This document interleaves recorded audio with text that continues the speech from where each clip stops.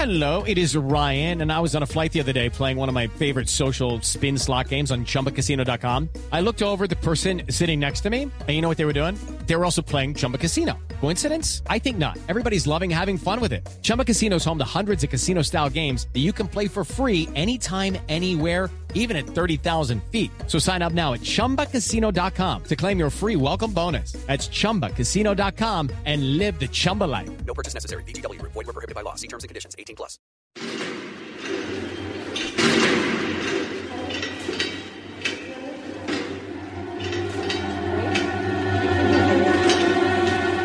That's good. Try and stay awake now. Get ready for the internal traffic suit. Getting the other way from home. She's bleeding. Heartbeat's dropping fast. What? What did you say? I'm pregnant. I'm almost 6 months. She's pregnant.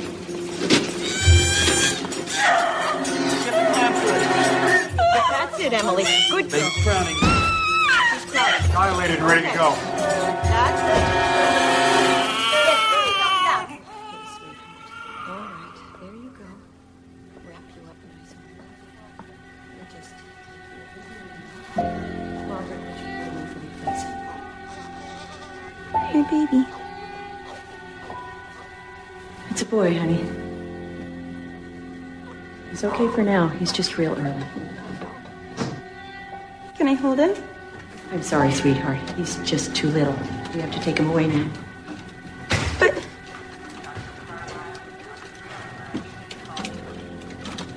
Name him John. Please. His name is John. This one goes out to anybody who's been told you can't be the prom king, you can't be the quarterback, you can't be the superhero. Well, you can be a Bruce Springsteen parody artist. He was born 3 months early to a teenage mom named Emily. Now he's got Ben and Hurley. Hoping Oris Goodspeed leads the way. He gets stuffed in the lockers. Alfred's pissed when he picked the knife. Hey there, Johnny. Take a look back at your life. Season 4's almost over. Moving the Alan McCall is quite a shock. But now we're talking with Christian. Going off to a cabin with John Locke. Lost is over. But we gotta go back down the hatch. It's the Lost Rewatch podcast here on Post Show Recaps, talking season 4, episode 11, Cabin Fever. And you know, at this point we know the penultimate episode. We do the parody. And even knowing it, I was just what a pleasure to listen to, Mike Bloom. Oh my god! Thank you. That makes me very happy. You are the boss, Mike. I really do think so. I think we can co-own that position. I think we are the leader in that perspective. Yeah, this was much like Charlie Pace is going to drown. Of course, your magnum opus from season 3. This was very much a shower thought for me. I love it. I was thinking about either Cabin with John Locke or Cabin with Jacob dancing in the dark. Cabin with John Locke is great. Also because it's not technically Jacob in the cabin, but we'll get to that. Yeah, it's not, right? It's not. It's the monster. The monster's doing monster things. Monster be monstering in this episode, in this look back at John Locke's life. I guess the penultimate John Locke flashback, right? Because Jeremy Bentham, I was going to say Jeremy Bearimy. I was going to say, I know that The Good Place is just like ruin the name Jeremy. That and Survivor David versus Goliath has just ruined the name Jeremy. I think like a Jeremy that then has a B, like I just go to Jeremy Bearimy, so Jeremy Bentham is getting me there for sure.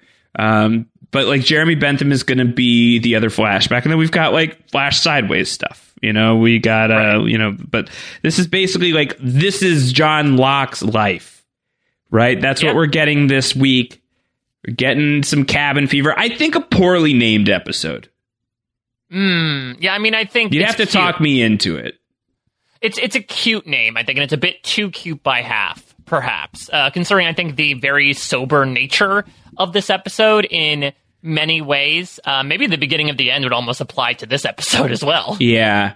I mean, I guess, like, there's the Cabin Fever of, like, John Locke waiting inside his own life, right? For it to, like, pop open.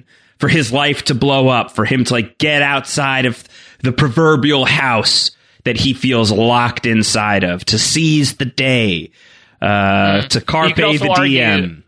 You could also argue that maybe, they talked about cabin fever literally on the Kahana in a previous episode, and that is, I don't know, it's not necessarily manifesting. I don't think Kimi is going complete psychopath because of cabin fever. Oh, it's a part of it, soon. right? It's probably like exacerbating his nonsense. Yeah, things are definitely boiling over. Yeah. Maybe Boiling Point would be an interesting name of the episode. No, the more that I think about, the more I think maybe it does fit to some extent. Like, Locke's been locked up. He's been wanting to burst free.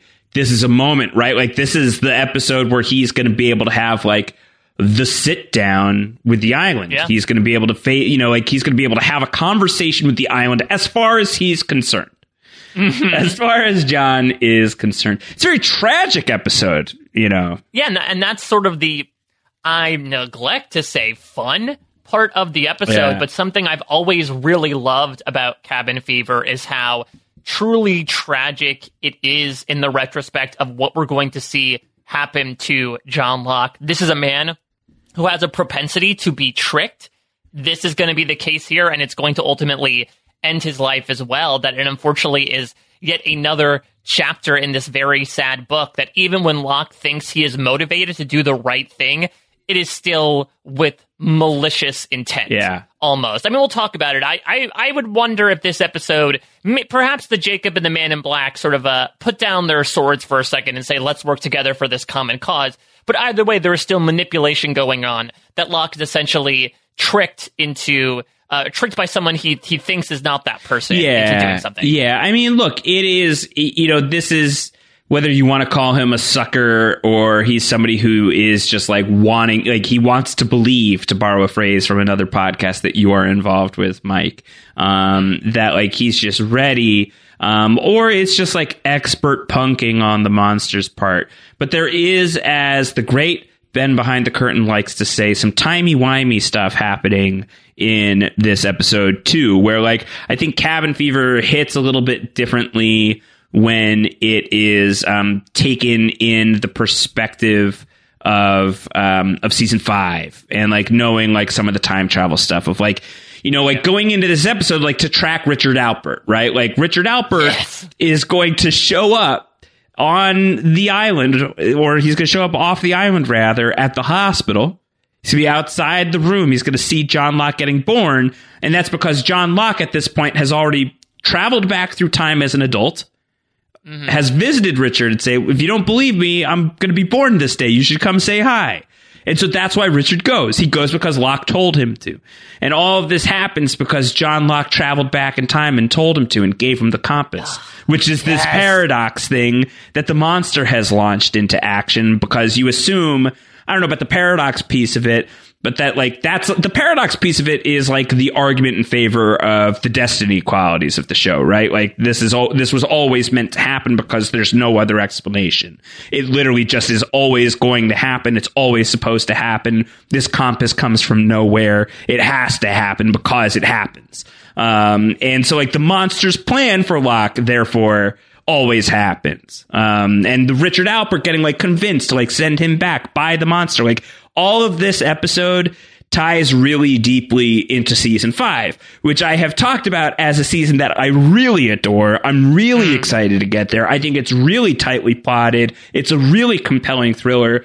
So why do I think this episode's like really good, but not like exceptional? I don't know. We'll talk about it. Yeah, it's a big question. I mean, something that I really love about the flashbacks in particular, which I know before we were getting on here, you said that I think the major sticking point for you in this episode is the retrospective Hall of Doors that is John Locke's life. But I enjoy them immensely, and they work so well for me as the final like John Locke proper flashback, because it serves as this constant reminder to me of, like you said, John Locke purports himself as a man of destiny, right? Even outside of the island, he's saying, like, this is my fate. This is what I'm meant to do. I'm going to go on this walkabout.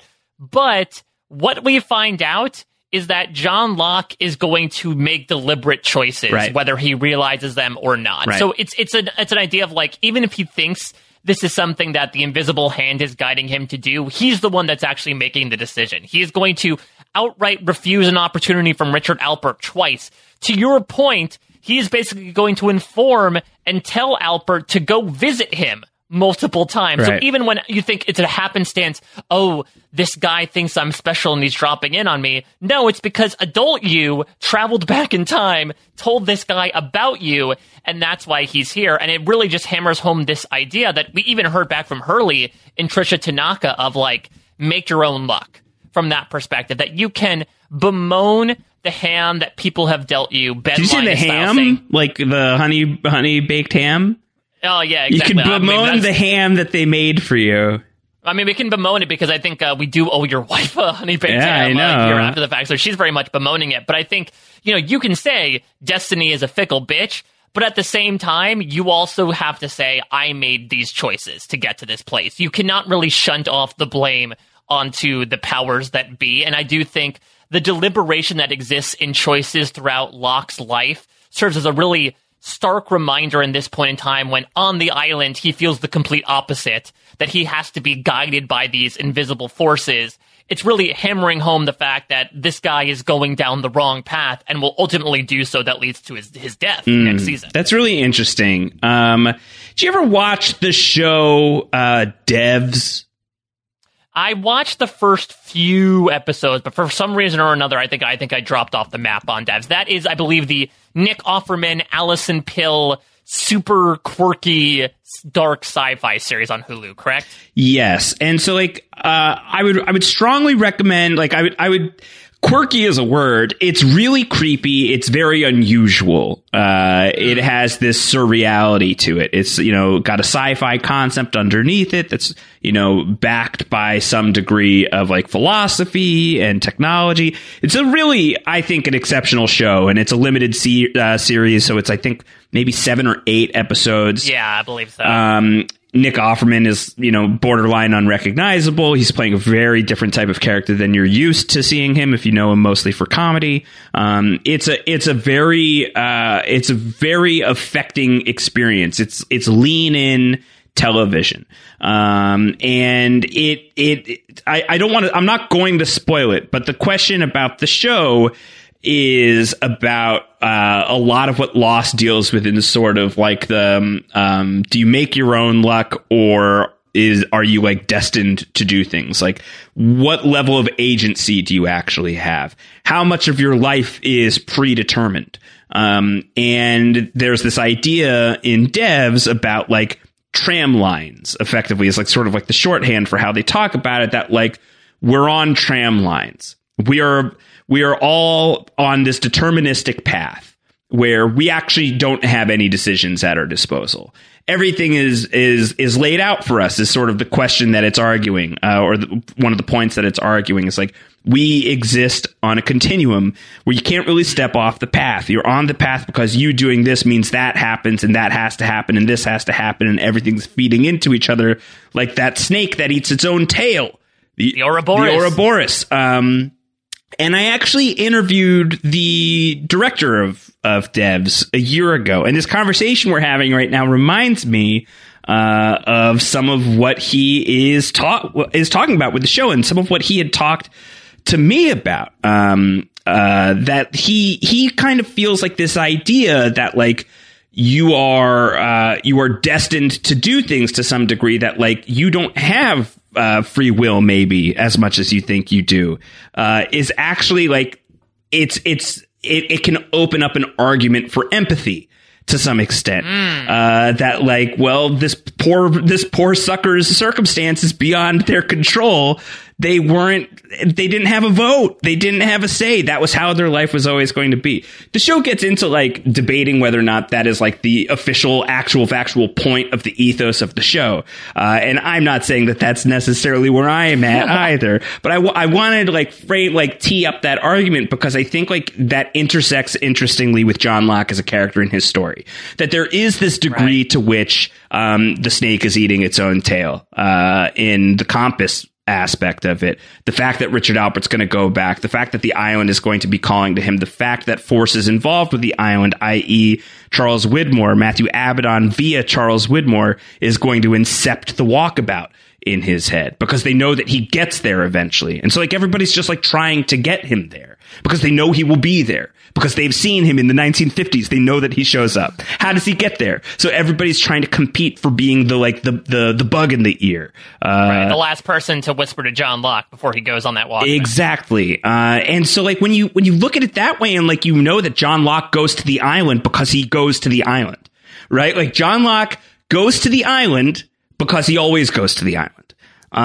Makes his story and the story that's being articulated here in this episode really effing sad, really extremely sad. And it's like this idea of like, can there still be power in tragedy? Can there still be like can there still be power and agency, or I don't know, triumph, worthiness, value, whatever words you want to assign to it? Can those things still exist in the face of like a cosmic joke? Which I think at his lowest is what John Locke would look at this whole thing as. And I think like the John Locke that you see on the other side of death, when you see him wake up in the sideways and stuff, and he gets the full scope of what people have kind of like either done in his name or did while after he was gone, if it was in any way influenced by his actions, he's once again sort of like the mystic man who could smile with an orange peel in his mouth about the whole thing. Right. And now he's in on the cosmic joke. I think a lot of that stuff is in play with the John Locke arc, which is like when I'm high on Locke. That's the stuff that I really love about him. I know this is funny because it's like 2 weeks out from me being like, he's losing me. Yeah, I was gonna say like it was 2 weeks. I was trying to think it might have been as soon as last week, but I forgot that we took a Yadis from all the cabin stuff last week. Yeah, I know that. I mean, it's interesting because I would say up until this point, I would, I said the same thing about Jack last week, but we got more doses of Locke, especially when they were in Dharmaville in the first half of the season. But he hasn't really appeared much of note, especially in comparison to some of these other characters that have gotten much more focused. Ben, especially, if we're talking about like the eternal competition between these two men, it definitely has felt more like Ben's season than Locke's season. But now we get this opportunity, just like we did with Jack last week, to focus in on Locke, both his time on the island and now, to your point, whether or not you can argue that, the life that he's lived up to this point has been one of choices he's deliberately made, or the cosmos constantly kicking him down to satiate, not forming a paradox and tearing the world apart. But I think it's a beautiful display in how rough this character can be. I'll be completely candid. I don't think I've ever said this on the podcast. I can't remember. The first time that I did watch Lost, I could not stand John Locke. Yeah. Really, just because, again, at the time, this was the first drama that I'd ever seen. I was not happy with the fact that, like, Locke was so arrogant, that he was making mistakes. But the older that I've got, the more I like to think mature I become only slightly. I've realized that, to your point about empathy, I think there is similarly empathy in seeing people who are able to make decisions but make the wrong choice, because that, to me, I think is more relatable than, someone getting screwed over. Maybe sympathetic, I guess, more than empathetic in that perspective.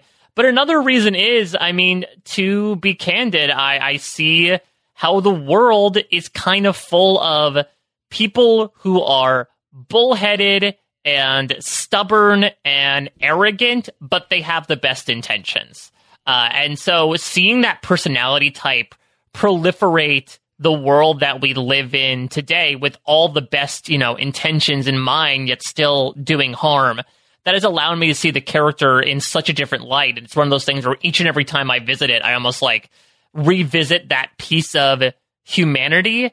And it makes me not necessarily like the character, but respect the idea of the character more. And that's the other case here in this episode where, like you said, it is a little pitiful that even once again, when he thinks he has finally found his destiny after a life of unfulfillment, it turns out it is still for a different purpose or from a different messenger than he could imagine.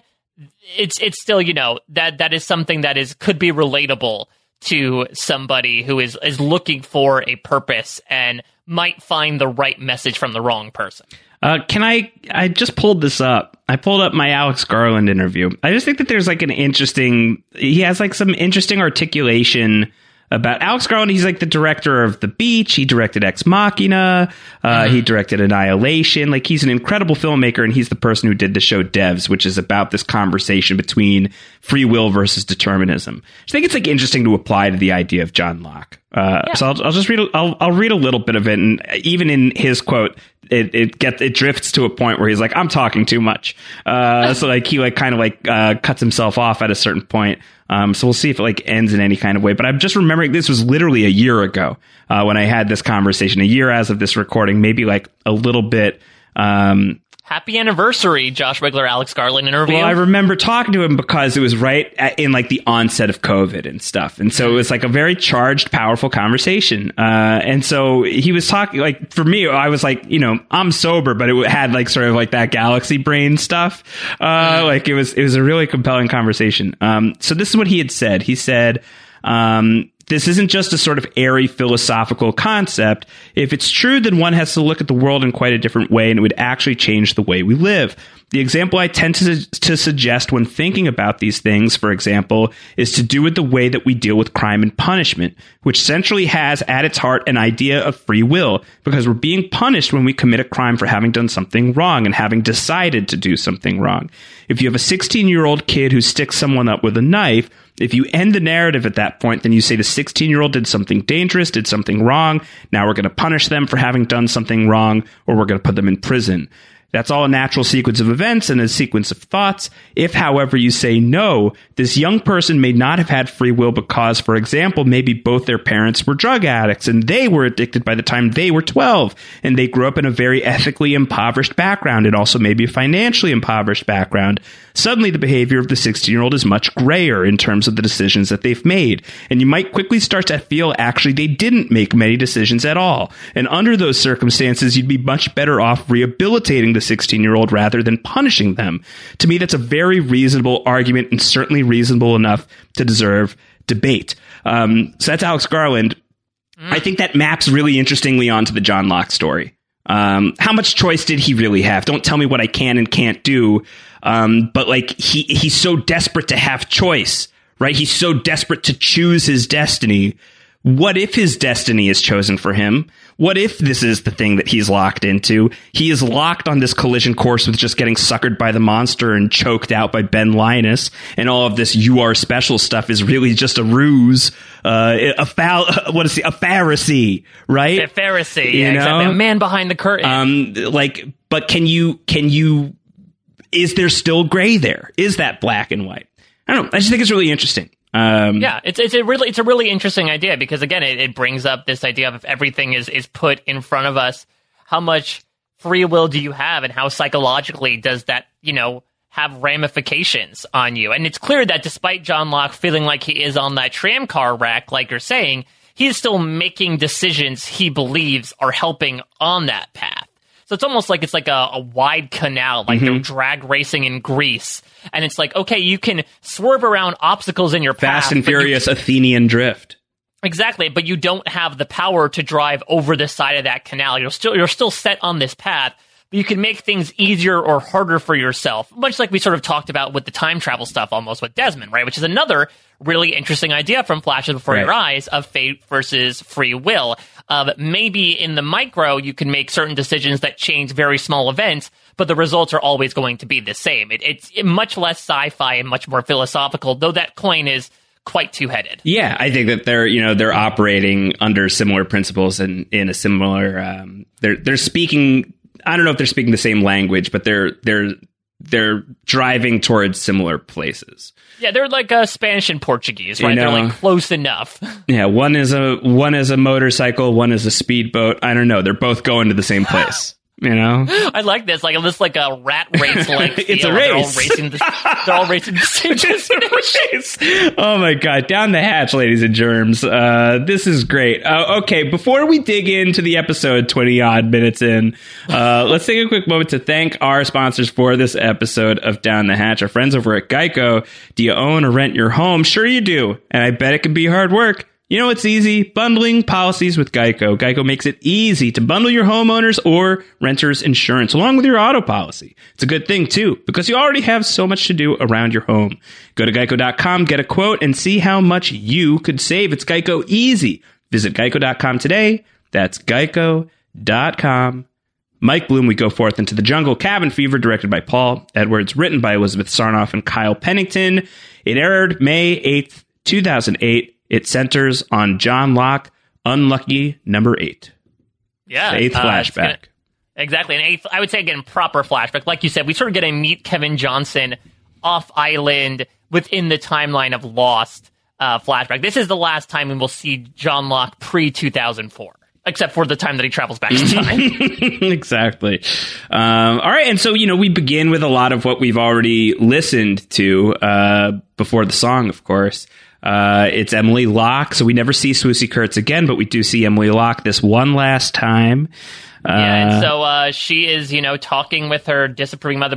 I think this is when we officially find out, right, that John Locke's mother's name is Emily, which is also the name of Ben Linus's Emily. Josh, in an alternate Martha, universe, save Emily. There's an alternate universe, right, where Locke and Ben are fighting each other, and Jeremy Bentham, he's like, just tell Emily I love her, and Ben's like, why did you say that name? Yeah. And then, Ben takes off his kryptonite armor and decides to help John Locke, and they work together to stop, I guess, what is Charles Widmore played by Jesse Eisenberg? It's essentially what he does, right? Spoilers for the Zack Snyder Justice League DCEU are incoming. So apologies if you've been meaning to watch the 4-hour Snyder cut. But I am going to spoil some stuff from this thing that the major beats of which have been popular knowledge and at least available since 2017, is that Batman v Superman, Batman wins. Superman gets beat. Superman and Batman then team up, and Superman dies. And Batman feels real bad about it. He's like, damn it. Oh, I screwed that one up. I shouldn't have pushed it that far. And so he builds the Justice League in not necessarily in tribute, but maybe inspired by the need to rally superheroes together and stuff, because there's danger coming. And it's kind of he's carrying a torch for Superman. Difference here is that he then does go alongside the rest of the Justice League to actively actually resurrect Superman. And that doesn't really happen for John Locke. Imagine they wash up on After Ajira and Locke now has a mustache that they CGI'd off. Listen, Terry O'Quinn rocks a mean mustache when he wants to.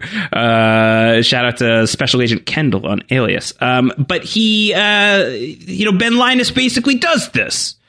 And Jack is kind of the Batman too. Basically everybody's Batman and Locke is Superman. Everyone lost : everyone is Batman. Yeah. We're merging with Everything is Super now because Kevin and I have promised that Everything is Batty. I mean, well, we're going to get to this guy later on. I would say Kevin Durant would actually make a pretty good Batman. I think he's got a good gravelly voice for it. He's so evil to me, though, that I feel like he would have to be some sort of, Gotham hack. Yeah, well, I think they could sort of do what they did with, Cap becoming a Hydra agent when he was resurrected by the Cosmic Cube of, Batman's evil now. Yeah, Batman does have a kid in the comics, Damian Wayne, who grows up to be a Batman of some sort of, dark future. Riley's freaking out right now. That I think Kevin Durant could be great at in that future. All right, I think we can make that casting happen. But we find out, it's very clear exactly what's going on once Emily starts talking about him.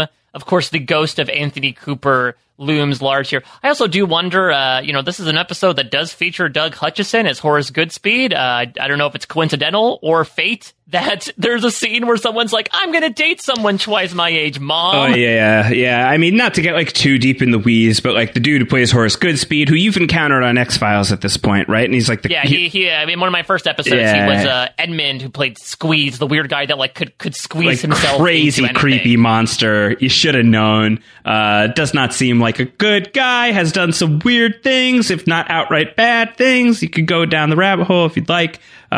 Automatic LVP point for Horace Goodspeed for me this week, by the way. Yeah, but what I do actually, one of the many things I really appreciate about this episode is that we do not, this is, except for the final flashback scene, Anthony Cooper is not really in Locke's life. really. And even when he does exist in his life, he almost exists as a ghost. And I really like the show's effort to not take the temptation to bring him back. You know, I like the fact that until season 6, this guy is off our screens. We killed him off in the brig in epic fashion.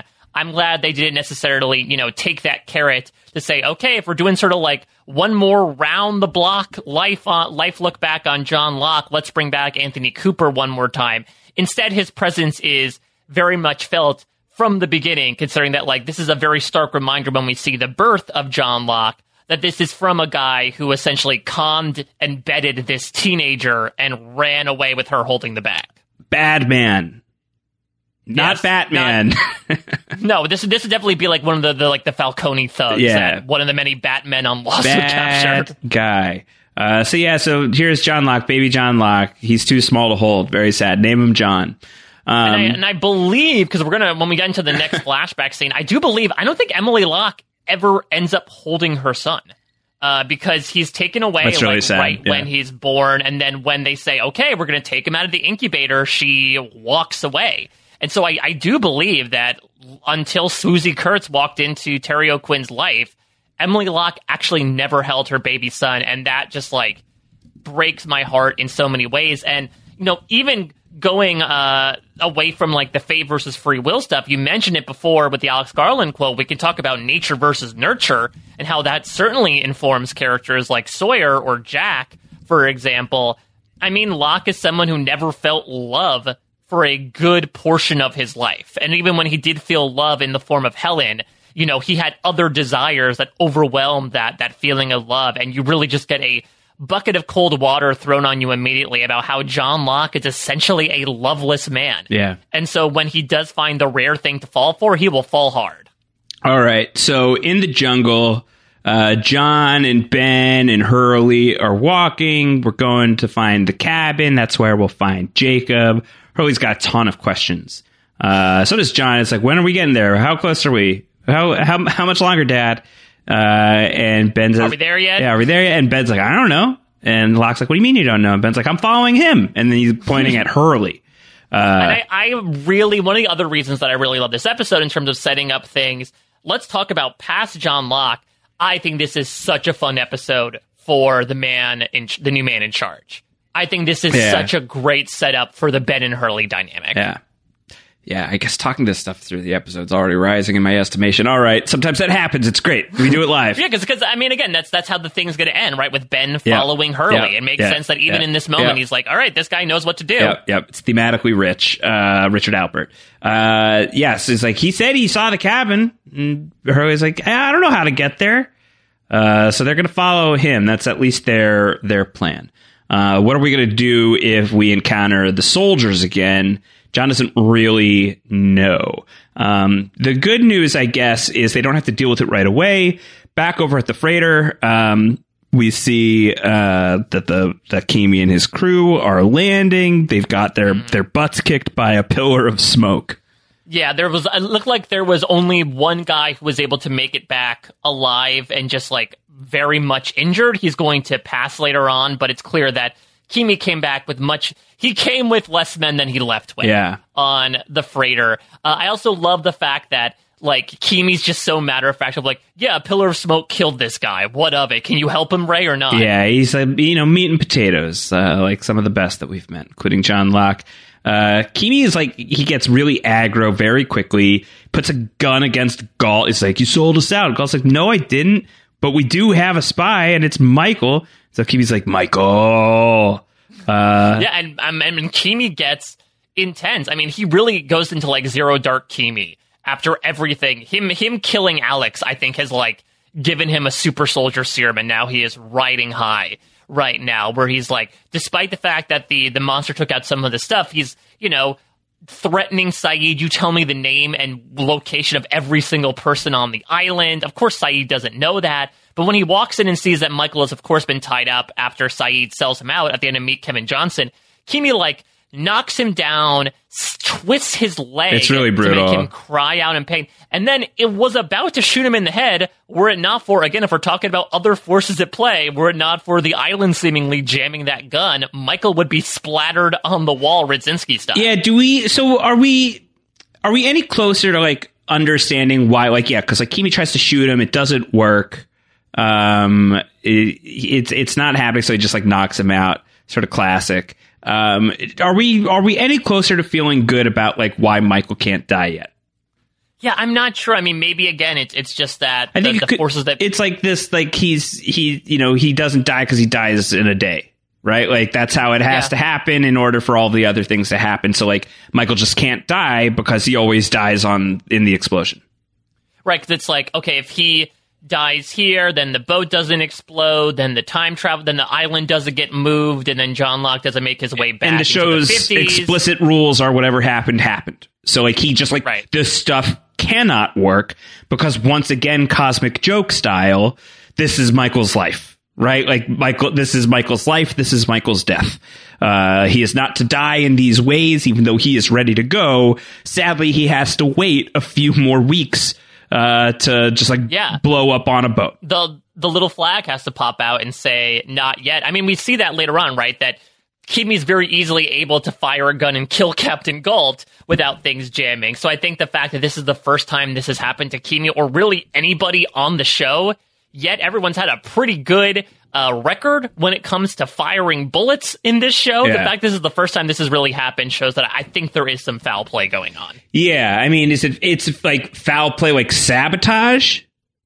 I don't think Michael sabotaged the gun, but more so that like there are other beings, especially, in close proximity to the island. We saw that things are sort of already having an effect on the crew of the Kahana. I think it's very easily likely, especially when your big theory last week, right, about how Christian Shepherd's able to show up in the Kahana next episode. Like you take some of the monster with you. Yeah, like that the forces of the island are at work here. And in this case, Michael's monster is able to produce a little bit of a bulletproof shield in the form of jamming Kimi's gun. Yeah, I was wondering about this. Interestingly, just before we signed on, it seems like we got some feedback about this exact theory. Let me read this on the fly. Dear Josh and Mike, this is from Gary. Josh may be correct about the smoke monster taking the form of Christian Shepherd in Something Nice Back Home, based upon the smoke alarm sounding at the same time Dr. Shepherd's image is seen by Jack sitting in the hospital lounge. This then may give credence that the smoke monster was also Charlie, causing both Hurley and Jack to spiral out of control to the point they give up their initially ideal lives to return to the island, or it was Jacob screwing with both of them. Okay, so that's not really it. But he says, thanks for turning me on to Lost. Love the podcast. We love you too, Gary. Yeah, thank you, Gary. I do not know why the Man in Black would want Jack and Hurley to come back to the island, considering they are candidates. Because he's got his plan. He's ready to go. He knows he knows that they do. So he's like, let me be the cause of that. Let me be the one who brings them back, and let me bring them back all wobbly. Like, if I'm going to stand a chance, if I know that they come back anyway, let me be the last person to whisper into their ear and get them set in a way that I'm going to be good to deal with. Let me get them revved up and off balance so that I can do my Smokey Smokerton thing. I love the fact, can we call season 5 like the Oceanic 6 is okay, but wobbly? That's sort of just where their lives are at this point. Wobbly, wop down into their grave plot. But you know what? They don't fall down. They don't. So I think that's what's going on. All right. Well, then for the you take a little bit of Smokey with you stuff and how that could pertain to Michael. Let's get a little more ridiculous on the other side of this clip. So we're going to get John Locke having a dream here. We'll listen in. This is the Locke and Horace scene. Let's play sound number 1. Hello there. Who are you? I'm Horace. Who? And what are you doing out here? Building a place. A little getaway for me and the missus. No, I mean, sometimes you need a break from the DI, you know? The Dharma Initiative? I'm not making any sense, am I? No. That's probably because I've been dead for 12 years.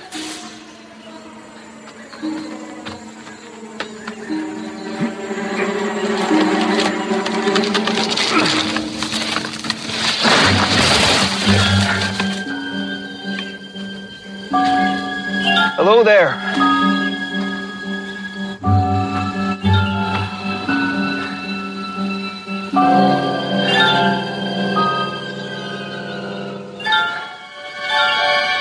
You gotta find me, John. You gotta find me. And when you do, you'll find him. Who? Jacob. He's been waiting for you a real long time, man.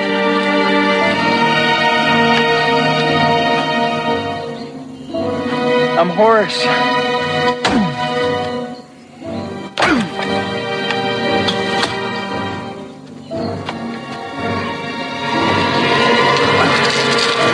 Godspeed, John. Welcome back to the stage, John Locke's freaky ass dreams. It's been a while, Josh. Godspeed, not Godspeed. But actually, Exactly. is it that, Mike, I believe that he introduces himself as somebody other than Horace Goodspeed. If you could just play about like the first 10 seconds of the clip again, I think it'll be pretty clear where you can cut it. All right. Hello there. Who are you? I'm Horace. Did he say he's a horse? No, could you just play that again, but like extend it just a tiny bit further? You'll hear it. Do it one more time. Okay. Hello there. Who are you? I'm Horace. Who? What are you doing out here? Oh, Horace who? I'm Horace Who. Wait, so could this be another So stupid. foreshadowing of the time travel season, right? Like, oh, Doctor Who was here all along. He does sort of have the Tom Baker hair to him. the shagginess. Doctor was my dad. He's from the 70s, which is where Doctor Who was popular. I'm Horace Who.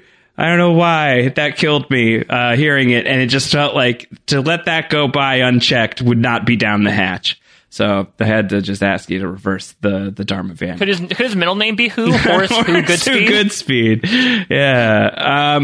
Okay, so this is the smoke monster for sure. Yeah, so I think 100%. either that or there's gonna be, as I mentioned before, there might be a case where Jacob and the Man in Black are sort of like not necessarily working together here, but have the same intention. Because otherwise, yeah, it's a pretty concrete plan. Go find Horace. Horace has the map to the cabin. Go to the cabin. Find Christian Shepherd. Christian Shepherd tells you to move the island. You move the island. It's all smoky, and it's all insert. Like, it would not be Jacob's move to interfere here and show Locke what to do. He would want Locke to figure it out. For Smokey, it would be all about making Locke feel special. And Locke, you're doing this stuff, man. Look, you're on the goose chase. It's wild, and you're doing it. And it's happening. I don't think everyone has ever referred to goose chase without the adjective wild. I know you did it sort of after the fact. But it's the goose chase. You're on the goose chase. You know, it's not to say that, like, is the goose chase always wild? There may be just like it's a very boring goose chase. What's the tamest goose chase that could be possible? I mean, geese are known to be like kind of assholes, so I could imagine that there's at least a level. You're on a very domesticated goose chase right now. This goose is on Quaaludes. It's so chill now, man. It's a goose, not a quail. Gooseuds. But it Goose hoods. Goose hoods. Oh my god, no, that's an owl. So this is absolutely the smoke monster. Like, it makes so much sense. Smoke monster, like, all right, so here's what I'm gonna do. I'm gonna pick a guy from the Dharma Initiative. I'm gonna do my wispy smoke monstery thing, where much like I can like go into like the microphone on Hydra Island, I obviously can go into people's dreams. I'm speaking as the smoke monster, everyone.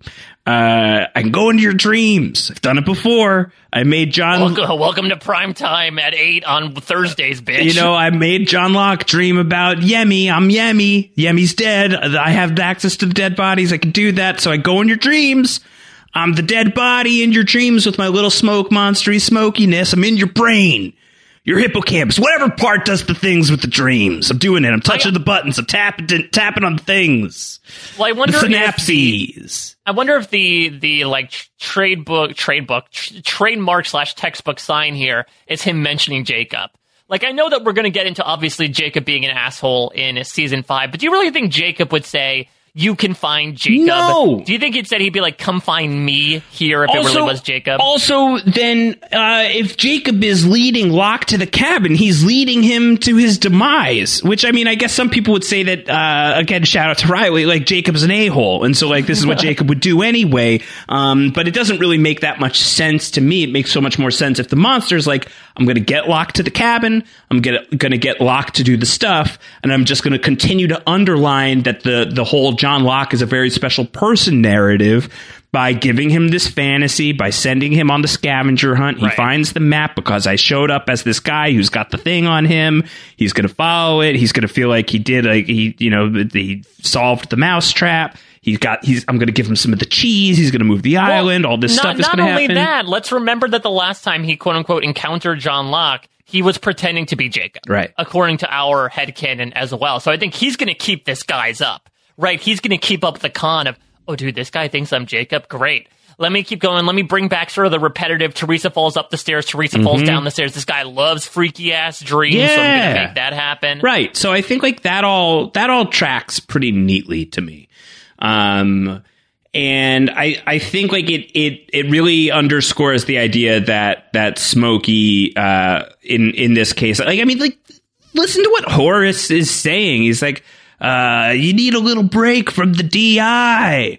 I'm not making any sense, am I? Because the Smoke Monster wasn't part of the Dharma Initiative, so he's just bullshitting. Yeah. Is this sort of the equivalent of the Steve Buscemi in 30 Rock? Yeah. Like, oh, I'm cool, I'm hip. The kids still call it the DI, How do you do, they? fellow DIs? Like, yeah, it's that. It's that. Like, it's the monster, man, for sure. 100%. I'm holding up the butterfly. This is a Smoke Monster. Not a question. I totally agree. I think if it's Jacob, I think it actually almost impairs the writing a bit, because then it means that like something is lost quite literally in communication between, like, in very Shakespearean style, between the message that Jacob is saying and the fact that he definitively runs into the Smoke Monster in the cabin, at least. I mean, essentially, they're going to make John Locke go from DI to DIPSHIT by the end of it. I thought you were going to say like DIE, because it's where he's headed. He's going to die. I went for the triple word score. I like it. So it's the monster for sure. And so that means that monster can not only take on dead bodies and, you know, walk around as them, but he can go into your dreams. If he goes in your dreams, he's tapping on those synapses, Mike. And he's in your brain. You take a little bit of monster with you and stuff. And then, like, yeah, like a little bit of monster in my life. To monster number 5. That the Smoke Monster. By who, Vega? That the Smoke Monster. He's got a little bit of wisps that you take with you, right? Like, you take a little bit of them with you. I think he takes root in your subconscious, I think is what the Smoke Monster. But what if he literally does it, Mike? What if he literally is there? What if he's literally there? Then every time Michael is trying to die, or every time someone's trying to shoot Michael, there's like a tiny little wisp of monster being like, you didn't say no, the you magic can't. word. And so like he's like jumping from Michael into the gun, jamming it up. He's like, you can't do that yet. No. Yeah, it's like a little fairy that like tempers with things, you know? Yeah, dark fairy. Yeah. Yeah, exactly. Like he cushions him when he crashes into the shipping container of like, oh, I'm your airbag now. Sorry, Michael, you can't die yet. So it's ridiculous. It's absolutely not what anyone intended. It's definitely not canon, but I'm choosing to accept it. No, it's canon now. Mini Monster is canon. It's down the hatch canon. And this was another thing that Galaxy brained during that epic binge of the end of season 4 is like, oh, no, the monster's in their brains. Little tiny wisps of monster come with you. They can leave the island because he's just a little guy. You know, he's smaller than Mike TV. He's like if Mike TV, when he got shrank down, additionally got shrunken down and then shrunken down like 20 more times. That's how tiny. We're talking like quantum realm. We're in the quantum realm, Mike TV. Wow. Yeah. Exactly. So then when Ant-Man comes out due to the rat, he now is like acting a little bit more suspicious. And it's because he found his mini monster in the quantum realm. Like, look out for Michelle Pfeiffer, because she might be able to turn on you. None of it's real. Watch out, Kate. Who knows if it's even real? None of it's real. It's a fake. It's a Pharisee. But it's hilarious. The Pharisee. Yeah, the Pharisee. Yeah, the little mini monster. Mini monster is real in my... on Down the Hatch, mini monster is real. But to further that theory, Locke's going to actually wake up this time, and Ben's been sort of sitting there the whole time with a gun in his lap. Hurley's been dreaming about Malamars, but Ben just sort of muses, I used to have dreams. I love this episode for Ben, Josh, because let's remember, this is like the first time outside of the last couple of scenes of The Shape of Things to Come. This is the first time we're really dealing with Ben, who is reeling post-loss, post-Alex death. And it's such an interesting reconciliation for Ben to realize, at least for this brief moment, like, my God, everything I did was for nothing. He'll talk about it later, like, I devoted myself to this island and I got a tumor on my spine and a dead daughter to thank for it. And so I think him musing I used to have dreams is not only a fun little bit of like, back in my day I used to have the dreams, but it also might imply that Smokey himself, I mean, we talked about this all the way back in The Man Behind the Curtain, he's going to get perverted back in the 70s when he gets brought to the temple.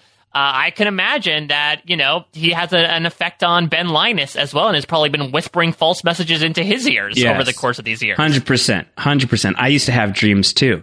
Now the monster is not visiting him as frequently because he's trying to he's getting them ready. He's in the end game now. He's seen like one way this all works out, which is why it doesn't work out for him ultimately. Yeah, exactly. So he's just like, screw Ben. This new guy is looking fun. I'm going to hop in his head for a little while. Yeah, wee! John Locke was a sucker. Yeah. I want to go home. Yeah, Mini Monster. Mini Man in Black. Yeah, I like it a lot. I like he's a tiny little Man in Black. A little mini Titus Welliver just like sitting on your shoulders. What mischief may I cause today? When I had this idea, I didn't even think of him as like little mini Man in Black, but I love it so like even more now. And now it's like a couple weeks after I had it, the initial idea. I'm so in. It's like the Great Gazoo. Yeah. Like, you dum-dum. Yeah, he's just like this little tiny guy. It's like, hey, it's like when Beetlejuice is like barking up at Alec Baldwin and Gina Davis, like, hey, get over here, It's like little Man in Black. Exactly. I feel like the Man in Black can also like turn his face into like a weird maw that he opens up. Yeah, so that's what's going on. Yeah, Ben misses his dreams. He misses his dreams. All right, flashback. This is, just to yada yada through it a little bit. Richard Alpert is like watching everything. Like he did show up. He was told to come here just to clarify it again for people who like don't have like the instant recall, that like pretty early into season 5 during the time skippy stuff. They're going to go back to the 50s. John Locke is going to meet, a still the same exact age Richard Alpert in the 1950s. Yeah, he's going to fix his broken ass leg. And he's going to go and he's going to hang out with Richard for a minute. And he's going to be like, if you don't believe me, I'm John Locke. I'm your leader. He's like, who says that? He says, you do. In 50, 60 years, you're going to tell me I'm in charge. And if you don't believe me, I'm going to be born in like 2 years. You should go visit. So that happens in season 5. And that is what's happening now. This is John Locke, being, as a baby, being, he's going to be put up for adoption. He's still in the hospital, and Richard Alpert has indeed shown up. And so it's a really charged look on Richard Alpert's face in this moment when he shows up here, because I guess he has the means with which to leave the island. Maybe he was able to like convince Jacobs, like, I think maybe, I want to check that out. Can I like get, some PTO? Yeah. This is the 50s, so can you like charter a seaplane or something can you get to me get me out off here down for to this a minute? point? And he goes and he's like, he's right. He is, he was born this day. That's pretty wild. I should maybe keep tabs on this guy. By default, Richard Alpert is the best person in this scene because everyone else is horrible. Yeah. So Emily Locke, I mean, for a number of reasons, due to, I'm assuming, Anthony Cooper does not return her calls. Maybe John serves as a reminder of like how she's not ready for this. Maybe how he left her behind when she felt so heartbroken by him. She basically says, she's also ill. She's very young. She's ill. But she basically says, like, I don't want to do this, yeah, and leaves, which also sets up the unfortunate runner in John Locke's life about how he is essentially abandoned by anyone around him. I mean, I guess maybe from a certain extent, I wouldn't say John Locke dodged a bullet, but he at least missed out on having what seems Michael. like the worst. No, exactly. Yeah, but I think from this perspective, John Locke missed out on having probably the worst grandmother in existence, because Emily's mother is on Susan levels of deplorable. For me, she's just like, after her daughter runs away, abandoning her child, she just goes, so who do I talk to about adoption? And just lights up a cigarette. only the late Lucille Bluth could pull that, don't give an F quality about. Okay, it's a very fine line, and this lady crossed it. I hate her. I hate her so much. Yeah, I was trying to think Eloise Hawking would be a worse grandmother, but I don't know if she has a grandkid, really. Does she? No, I don't think so. so. No. I don't think Daniel and Charlotte get together But she at would this have been. point in the She timeline. would have been. She would have been. Anyway, so that's why he's here. That's why he has shown up. He is the best person in the room for sure. He's Richard Alpert, so he's got a strong chance of being the best person in the room anyway. But that's why he's here, because Locke told him to show up. And so that's the thing that does make this episode, it plays differently with the context of the rest of the show. That's why he is here. That's why he's going to show up again in a little while. He's like, okay, I guess that bald dude who disappeared right in front of me is indeed a time traveler. Yeah, so I guess I better pay attention I should to him probably and pay attention. check in constantly during his life, because unfortunately, before he disappeared, he didn't say when I should be recruiting him and when he'll arrive on the island, so I guess I'll start early. Okay. Remind me that then I had in the way that I've been having these these glossed over eyes, he's not well folks types of thoughts about Lost. I had a really big one that I'm now being reminded of involving Richard Alpert, John Locke, and the Smoke Monster that we could talk about in a little bit. Okay, we'll put a pin in that. The mini monster's coming back. That's the tease. Yes. All right. Hooray! Okay, so let's get back to the island. Let's resume the walk about Locke and Hurley and Ben and the Dharma Initiative, the DIED, and they are DEAD. They're BODYS in this PIT. Let's listen. CLIP2. Can I ask you something? Sure. Why am I here, man? You're here because you can see the cabin, and that makes you special. Well, I have a theory as to why we're the only ones who can see it. I'd love to hear it. I think we can see it because we're the craziest. So, how'd you figure out where it was, dude? I didn't. We're not going to the cabin. We're going to make a pit stop first. Pit stop? Where? You ever wonder what happened to the Dharma Initiative, Hugo? There must have been at least 100 of them living on this island.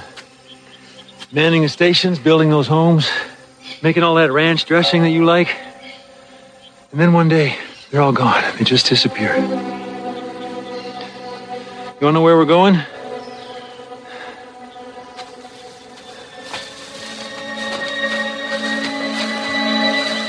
We're going to see them.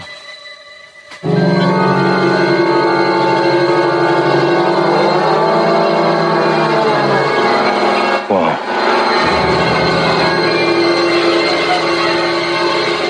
What happened to him? He did. I love that so He much. DID. Yeah, I just love the way that ends. Obviously, we're going to get into the ending later on, which is maybe one of my favorites of just how purely ludicrous it is as a concept. But I do love this act break as well with just how casual it is. I'm a little surprised Ben didn't realize they were going to the mass grave, considering that he led John there what seems like only a week or so. He's a little distracted, ago. Mike. He's had a hard 12 hours or so at this point. But I mean, Ben at least pays attention to the conversation. When Locke mentions the Dharma Initiative, Ben has a look. I know, it's great. On his face. Of Yeah. oh, crap, we're going there now. Because again, look at this from Ben's perspective. This is someone who has recently, I think, started to reckon with the bad stuff he's done. He'll really do that next season. But imagine getting this reminder of, remember all these people that you ended up playing a hand in killing? Yeah. We're going back there so you can stare into their dead faces again. Yeah, I love how Hurley's like, what happened to them? And Ben's like, well, so it's an awkward story. I had a really tough time as a kid. You're right. I really wanted some purpose. My dad was an ass. a jerk. I decided that one day when I was old enough, I would team up with Richard Alpert and the others, and I would march right up to my dad and say, I'll kill you. I'll kill you, is what he would say to his father. And then he would do that, and he'd kill the rest of the Dharma Initiative. And it was very uncomfortable for everybody involved.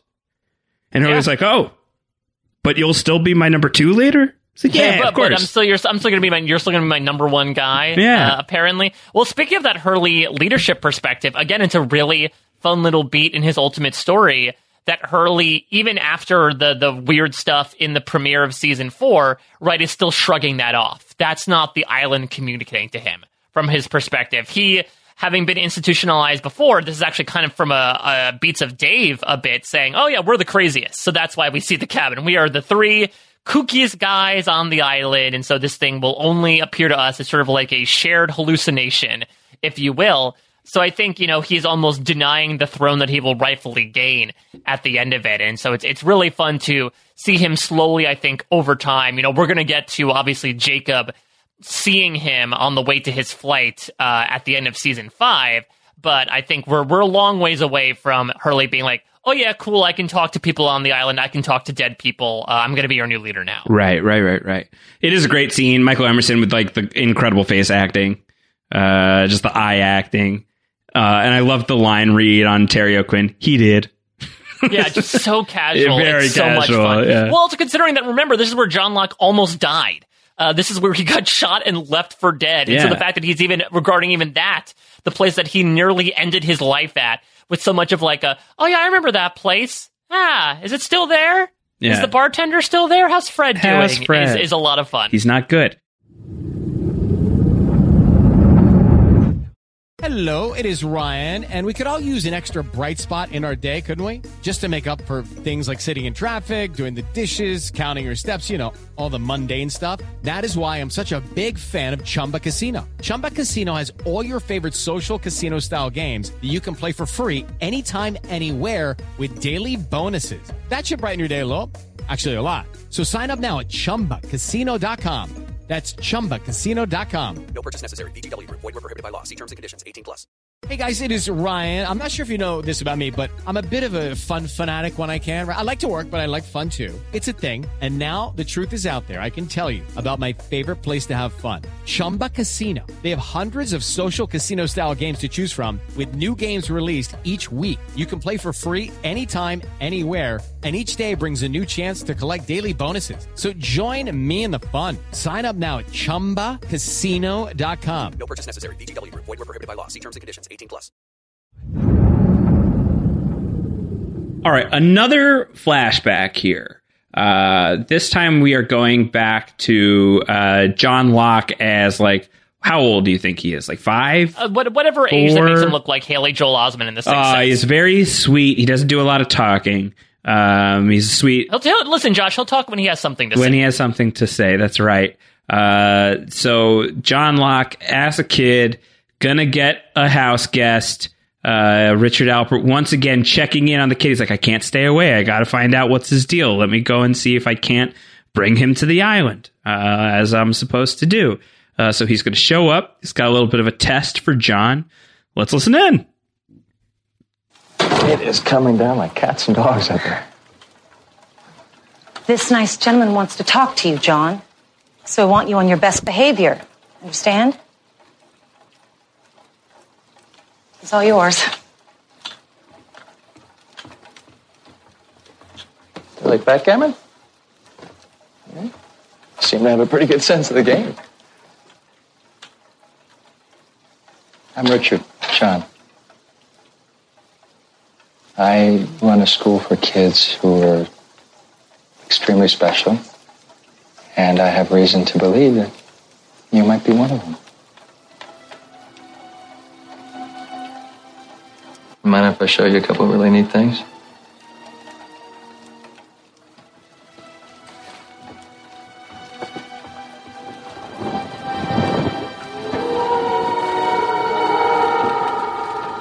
Did you draw that, John?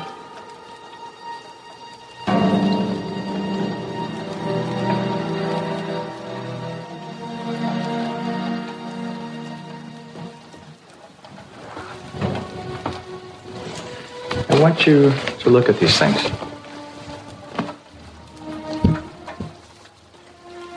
And think about them.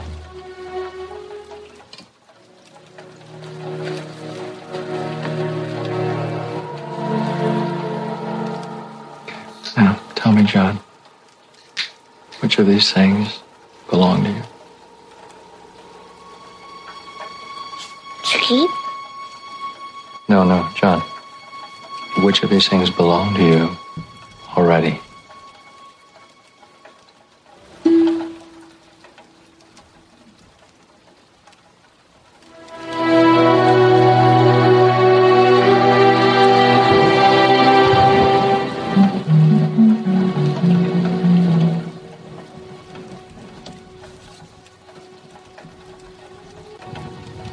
You sure the knife belongs to you, John? You sure about that?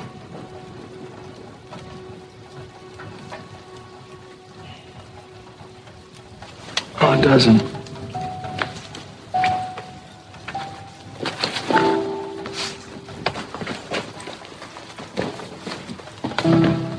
How did he do? I'm afraid John isn't quite ready for our school. I'm sorry I've wasted your time.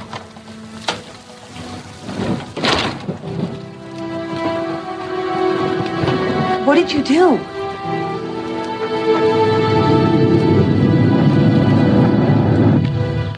Oh, there is so much to talk about with this. So much. I didn't realize this until I did some research on Lostpedia, but going back to the sort of Eastern influence of both the DI and the Hostiles proper, this is essentially what Buddhists would give to someone they thought was the reincarnated Dalai Lama, down to this idea of like, oh, what belongs to you before, right? This idea of, from that perspective, if the spirit of the Dalai Lama is inside you, you would know who your past life, what they owned prior. It's to make a Star Trek metaphor, it's like a trill. Who were your previous hosts? And until you can know who those previous hosts are, you're not able to unlock their memories. According to Lostpedia, I'll read a direct quote here, because there's some other Dalai Lama roots existing with Richard Alpert. In the DVD commentary for The Man Behind the Curtain, Richard Alpert was described as someone who was not interested in leading the others, but was very influential in finding and selecting a leader. In the commentary for The Man Behind the Curtain, he was described as being similar to a Panchen Lama choosing the next Dalai Lama. He and Ben kept each other in check by having the power to pick/veto each other's replacement on the island. Ben's role would be to pick the next Panchen should the need arise. This kept the two in a sort of balanced power relationship.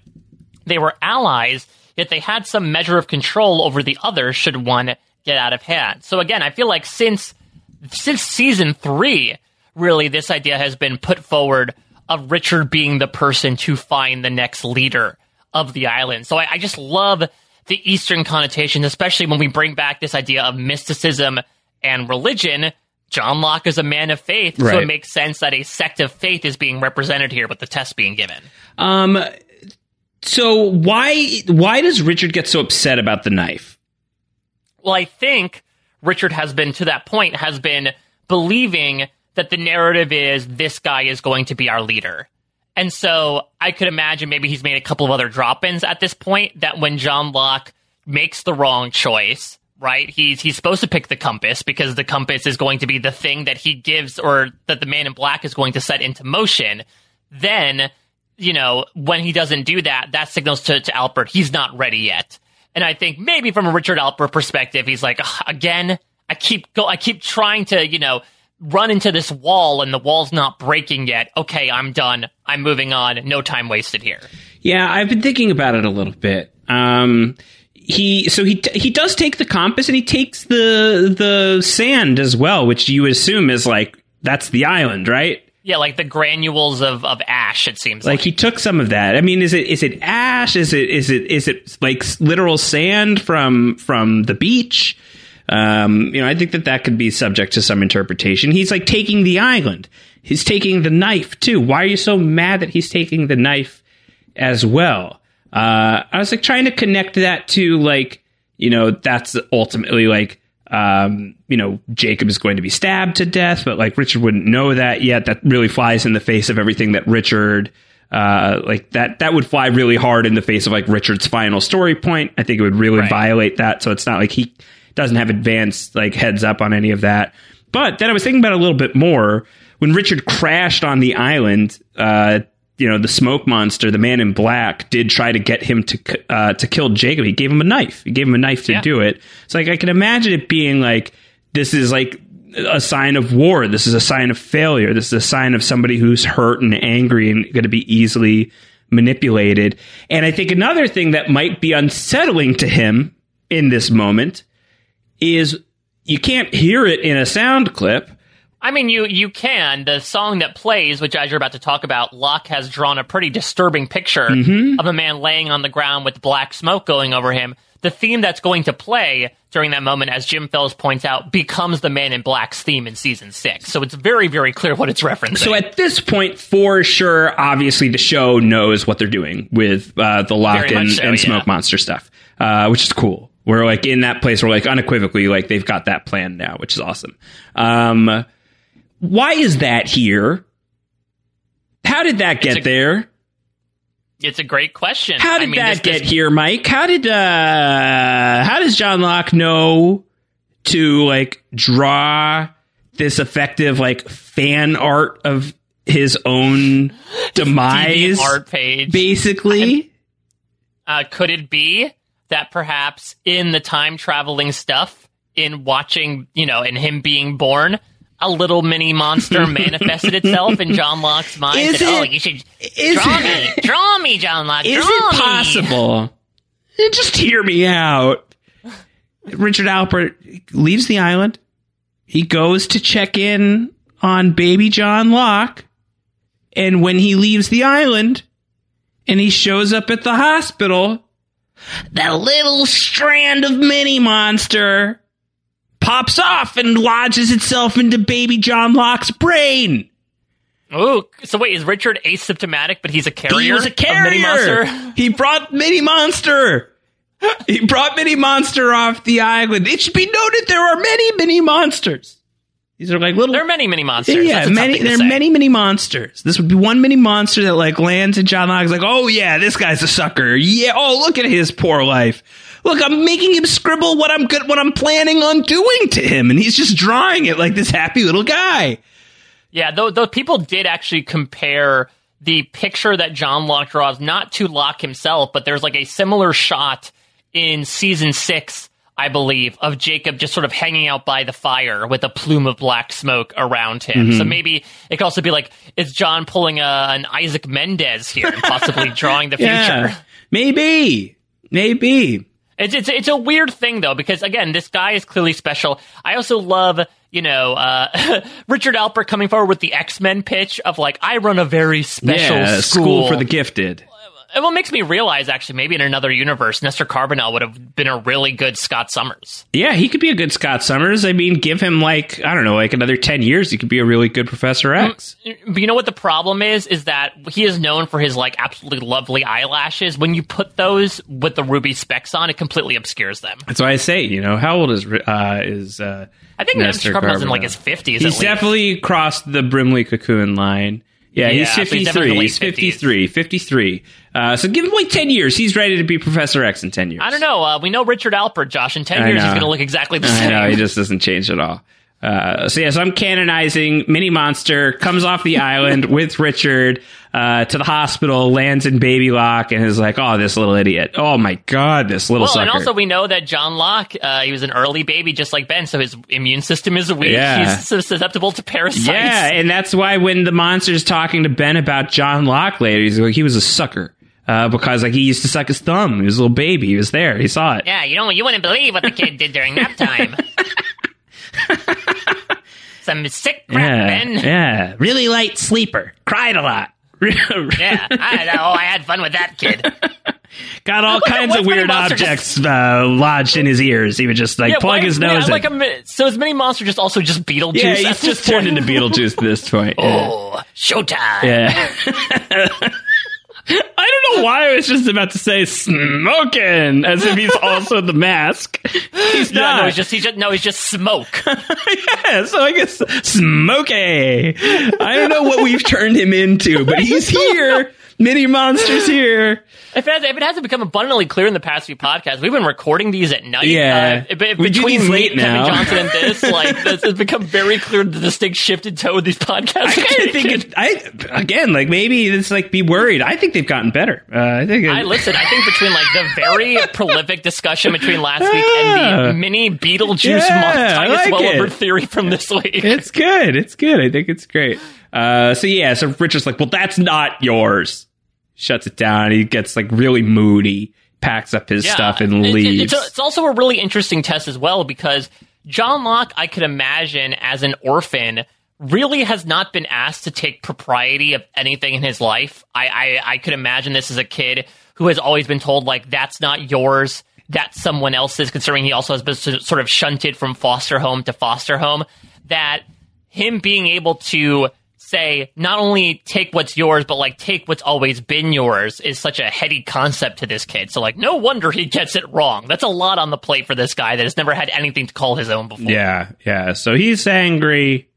He leaves. He decides to call it there. So I don't know. I don't really understand it, why he's so upset about the knife, but he is. Back at the jungle, we've got, by the way, if we're just ranking all of the various Locks we see, obviously, normal John Locke, number 1. This is my number 2. I love this little kid. Yeah, I mean, we're going to get into sweet little guy, tiny little guy. We're going to get into the clear number 4 in the next flashback scene. Yeah, we are. I think that's my hang-up. I'm pretty sure, because otherwise, I'm having a really good time relitigating it. Yeah, we're going to get to. I mean, listen, puberty's tough for all of us, including teenage John Locke. Mm-hmm. All right, so back on the island, they're in the grave. He's digging around. And like as he's doing that, Hurley's like, so you just shot him and left him here? And Ben's like, yeah, I should have known. I shouldn't. It was just pointless.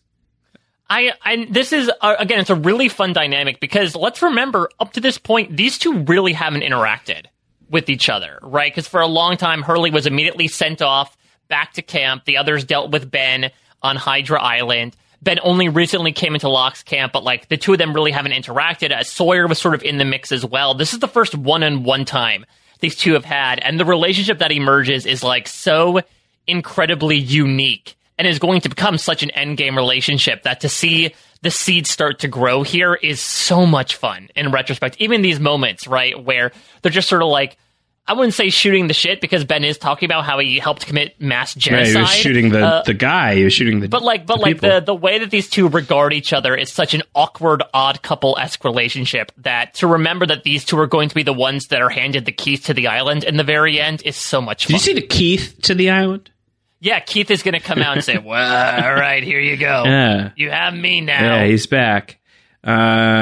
Okay, so they're talking, and yeah, we should savor it, I suppose, because we don't, like, even, by the end of the show, they don't really have much to do with each other. Yeah, I mean, they're going to have a little bit in season 5, I think, with Ben trying to help He'll push throw the hot pocket, together. yeah, there's a little bit of that. But not a lot of one-on-one time, and this is where Ben will also sort of not necessarily drop the bomb, drop Jughead, but he tries to say here, okay, I didn't kill Dharma Initiative. It was their leader's decision. So now the question here, Josh, is he referring to Jacob or to Charles Widmore? I think Charles Widmore. Yeah, I agree. Well, I know we talked in The Man Behind the Curtain about how we felt like, this was, Ben came up with the idea and could have claimed it was Jacob's. But I think given the time frame this happens in, because I think, as Horace said, this is 12 years prior to this, I don't believe Charles Widmore gets exiled until Ben purges everyone. Yeah, right? Yes, correct. And so what I think is going on here is like, because Ben, we have to like start to understand why we're going to get to the moment where Ben is going to leave the island, right? Like why he's going to be willing to do what he does. And then he'll have like buyer's remorse afterwards and he's going to be desperate to get back. But I think something that's happening right now is he is starting to accept is probably too positive of a way of putting it. Almost resign himself. But he's starting to like resign himself to the idea that the leaders come and they go and they serve the island. And there was Widmore before there was Ben, and there will be Locke after there is Ben. And I think like he's starting to realize that like I couldn't shoot him. I couldn't, I shot him. He didn't stay dead, blah, blah, blah. And now that Alex is gone, and all of this has happened because he didn't give himself over, I think he's starting to have these moments of thought, of resignation, of this isn't my show to run anymore. This is Locke's show now, and I will just assist in the vision of the island. And he's there at this point in time, but then as it's going to be for everybody else, for him it's not quite 3 full years off the island, but it's not far off from that. No, it's gonna be a little bit, because again, he's gonna wind up like 8 months later. Off. Yeah. So I think there is this idea as well of first, to your point, oh crap, there are term limits. I thought I was going to be the leader forever after I took power. I thought it was going to be different.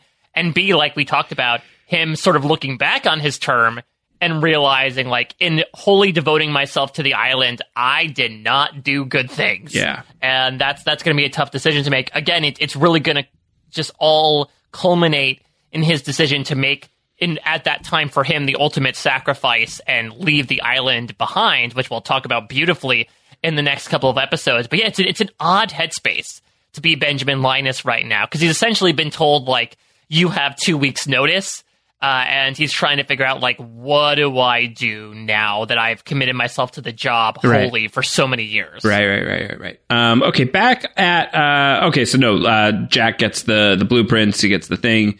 So this is also just Smoke Monster just putting this in Horace's pocket? Either that or Horace just happened to have the plans on him when he got gassed. Did Horace build the cabin? I'd like to think so. That he wanted to use it as a place, and then they were just like, oh, this is a swanky shack. Let me take it over. Yeah, I'm not ready to talk about the cabin in a deep way, which is probably not great for the episode called Cabin Fever. Well, I think we've still got some stuff, right? Maybe when we get to the incident when they go to the cabin. That's the kind of stuff what did they trap the monster there and then the monster got out, or what does all of this mean? I don't know that it fully connects for me. But the closer we get to it, probably the more I'll give it some thought. I just haven't given it a lot of thought right now. Why does if Horace built the cabin, why is the cabin moving? It's Hal's moving cabin. It's who's moving cabin. Exactly. It could just be a thing of the island forces took it over and made it something more than what it was to begin with. It has the capacity to do that. It could have just been that Horace built it and they wanted sort of a corporeal guidepost rather than for them to show up as themselves. And so I don't know. I could imagine that Horace, because otherwise they would have to make the blueprints and then put the blueprints in his pocket. Though Ben at least didn't seem to know about him, and they've been there for 12 years. Mm-hmm. All right, so let's go to the freighter.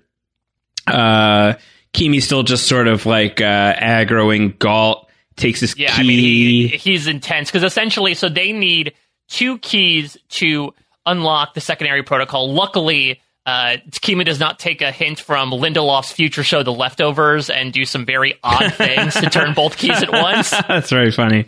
That's so great. They're able to, break. He's able to essentially get in there and read through what they need to do now. Because Keamy basically says, okay, war is officially happening. I'm going back to the island. Galt's trying to say, I think you're undergoing the sickness. I think you're maybe getting in a bit too deep here. And Keamy just, basically relegates him to gun-fixing duty.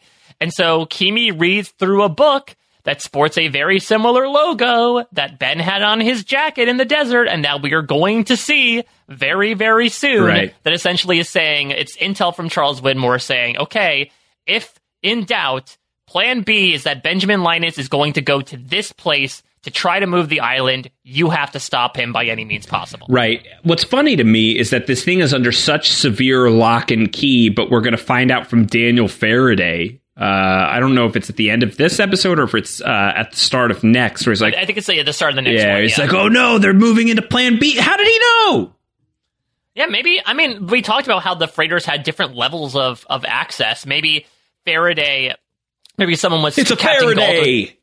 Yeah, Captain Galt was sort of spouting out at the mouth about it amidst smelly lima bean burps about there's this really interesting secondary protocol. I'm not sure. Maybe Daniel Faraday, maybe he's in on it. Maybe he has super duper level access because he's technically Charles Widmore's son. Yeah, maybe he told him. He's oh, by the way, just FYI, you should probably know about this. You'll probably forget it anyway.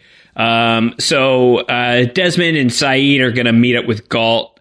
Galt's like, yeah, this has gotten pretty out of control. Yeah, nice guy Galt here is basically like, all right, there's a lot of crazy crap going on right now. First, he tries to tell Desmond and Said, like, just, put your heads down, go hang out with my friends, the Lima Beans, until Kimi essentially, like, might get out his fits of rage. But Said particularly is very adamant of, like, no. We need to save everyone on that island from what Kimi is going to do. And so Galt is able to surprisingly comply, and despite, like, really negating everything Said and Desmond have done in the past, this time says, all right, fine, take a freaking Zodiac boat and get off this boat. Right. So he's, like, going to let them go. Also, meanwhile, as all of this is going on, they get the Morse code message about, like, what happened to the doctor? And it's like, oh, the doctor's fine. Yeah, we'll get to that later. I will play the standoff on the boat. Unfortunately, I did cut out just Dr. Ray's very simple, but I'm the doctor. Great. It's just very like, Alias is a show about a spy. Like very much Buster Booth delivery. Yeah. Back in the jungle, Locke is telling Hurley, all right, well, you can go now. We know where the cabin is. Hurley's like, you're going to just let me go? In the middle of the jungle with the Marines and the monsters, the mini monsters? No way, the many monsters. No thanks, I'm sticking with you. It's dangerous to go alone, to quote the dude at the beginning of Legend of Zelda. So, like, I'm sticking with you. And Ben, really interesting exchange here between Ben and John, where, to your point, Ben is eyeing his successor. Ben says he actually thinks he's staying was his idea. Not bad, John, not bad at all. And Locke basically says, I'm not you.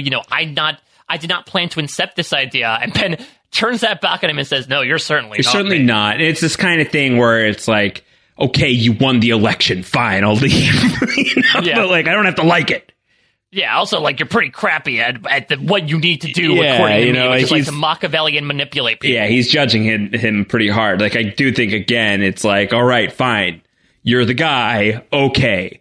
But you suck. Yeah, like, I can't believe this is the guy of all people. He doesn't even know how to convince someone to stay by using reverse psychology. Mm-hmm. John Locke. Yeah. He's like, damn it. All right, fine, you're the guy. All right. In high school, John Locke is a teenager getting stuffed into a locker. Yeah, is it his locker? If so, great Geronimo Jackson poster. Loves Geronimo Jackson. All right, so he's going to get taken to talk to a teacher. Let's just listen in real quick. You want to talk about it? No. I know you're probably upset right now, but I do have some exciting news for you. I got a call from Portland recently. There's a company up there doing some very exciting things in chemistry and new technologies. They're called Mitalos Laboratories. I spoke with a Dr. Alpert. He's very interested in finding young, bright minds to enter in these new fields of science. They want you to go to their camp this summer. Science camp? Yes. Don't you understand that things like science camp are the reason why I get stuffed into lockers? John, this is a great opportunity. How do they even know about me? Well, they must have sent a rep to the science fair. Your display at Costa Mesa. I'm not a scientist. I like boxing and fishing and cars. I like sports. I'm going to tell you something. Something I wish someone had told me at your age. You might not want to be that guy in the lab surrounded by test tubes and beakers. But that's who you are, John. You can't be the prom king. You can't be the quarterback. You can't be a superhero. Don't tell me what I can't do.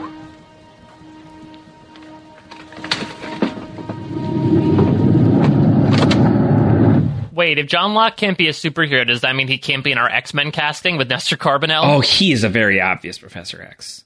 I know, but he can't be a superhero. That's what his teacher told him. There's a couple of reasons, John Locke specifically. Yes, I guess that is what that means. I mean, he could be sort of like a normie, right? Like he could be like he could sort of be like a Nick Fury type. Yeah, I mean, he could be like one of like the anti-mutants. Like he could. Oh yeah, he could be what's that name? Graydon Creed, was that his name? Yeah, or Shrank, whatever the name of that. Shrank. There's the name of that senator who opposed who sent out the Accords, the anti-mutant legislation. Senator Kelly. It might be Senator Kelly. No, I mean, Boulevard Trask. That's the name of the guy who built the Sentinels. I just love Trank. Trank. I was close. Boulevard Trask. I was close. Yeah, no, you were. I was like that. Trank. Yeah, I hate Teenage Lock. I hate it. I mean, that's the point, though. This one, I know, but I've already got it. I think this scene feels like a deleted scene. This doesn't the teacher is also very bad. I think this whole scene feels like a missing piece. It's a lot of bad, tough love from this guy, right? Of look, John, just go to the freaking science camp because you're not going to be anything else in life. So become a scientist like me, your geeky teacher. It's dude, I think you're projecting a lot onto this kid, and I think. That's the other thing as well is I can understand this scene. I think it is again coming from this sort of heightened emotion that comes from not only the age that he's at, but also his lot in life.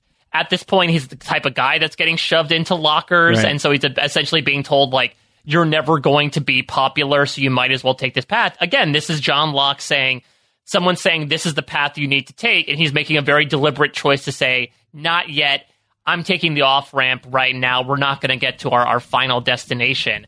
I like it at least because the other scenes, John Locke makes a choice, but he's not really vocalizing it. I do like the fact that we give dialogue to it. I do think that maybe you can't tell me what to do is a little cute. It's a little bit that's the origin of his catchphrase almost, but I can appreciate the scene and that it does tell me something a bit different and continues this adage of, it wasn't just a kid thing.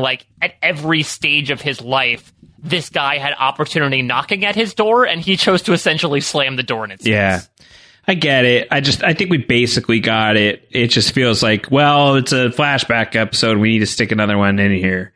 And it just sort of feels like they had to drop it in.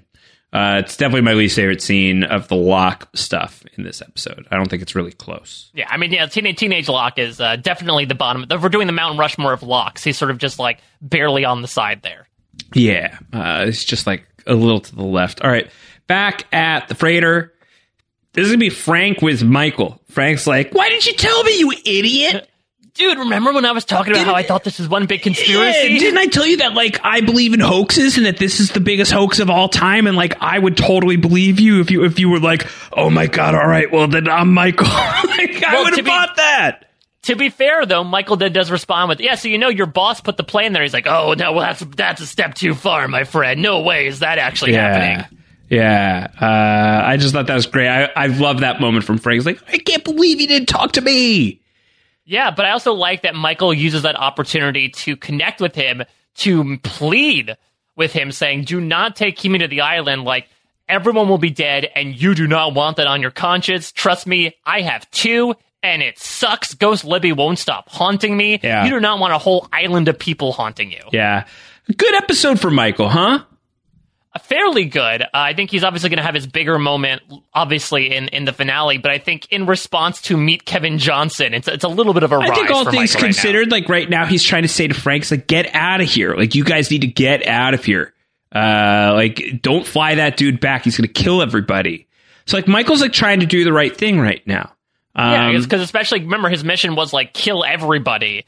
And so he's deviating from that mission, but doing it almost in his way of, I'm still going to save everyone on the island, but it's not going to involve me torturing everybody here. It's going to be me doing it my way of convincing people to not carry through with the secondary protocol. Yeah. But he's trying to be this is not good. None of this is great. And I think that Frank's oh, yeah, well, I mean, I'm probably going to have to fly him back or he'll shoot me.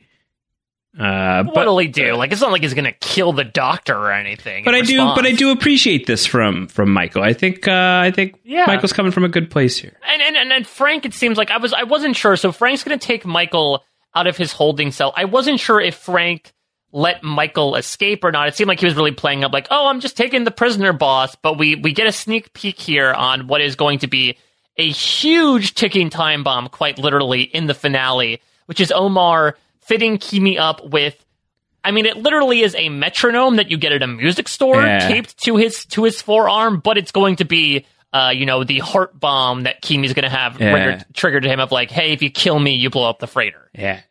It's applied to his body in a very odd way. It's so, like, I personally think Kimi just wants to show off his biceps, right? So he's just like, tape it right there on the inside. So every time I hold my arms up, people can see my gains while also fearing for their lives. But I love that, like, Kimi and Omar seem to, like, acknowledge that, like, this looks ridiculous. They're like, let's just shut the door. I don't want to keep getting all these weird looks. They do the end of The Godfather Part 1, right? They just sort of like Michael Corleone and Omar just shuts the door away from that. We're doing private merch stuff here. Yes. Speaking of orange peel smiles, elsewhere on the freighter, Captain Galt's going to hook Saeed up with the boat, the Zodiac, to go from to and fro. Desmond's not going to come with him, because he said, I'm never going back to the island until the final season of the show. Until I am the package. Like, Penny may be here any minute. Like, I'm not leaving. And Saeed's like, don't worry, I can handle this on my own.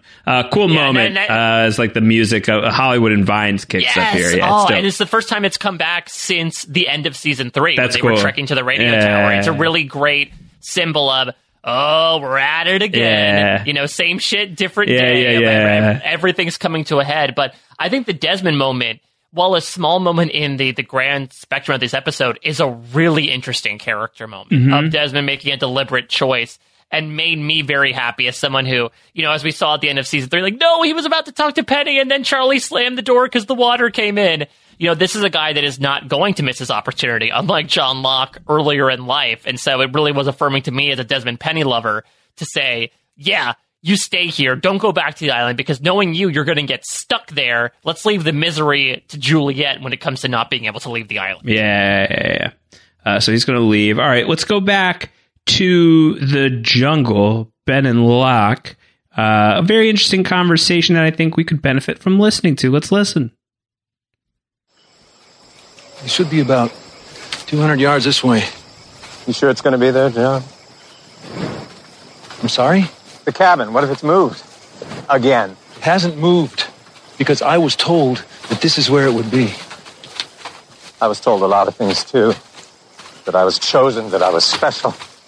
I end up with a tumor on my spine and my daughter's blood all over my hands. I'm sorry those things happened to you, Ben. Those things had to happen to me. That was my destiny. But you'll understand soon enough that there are consequences to being chosen.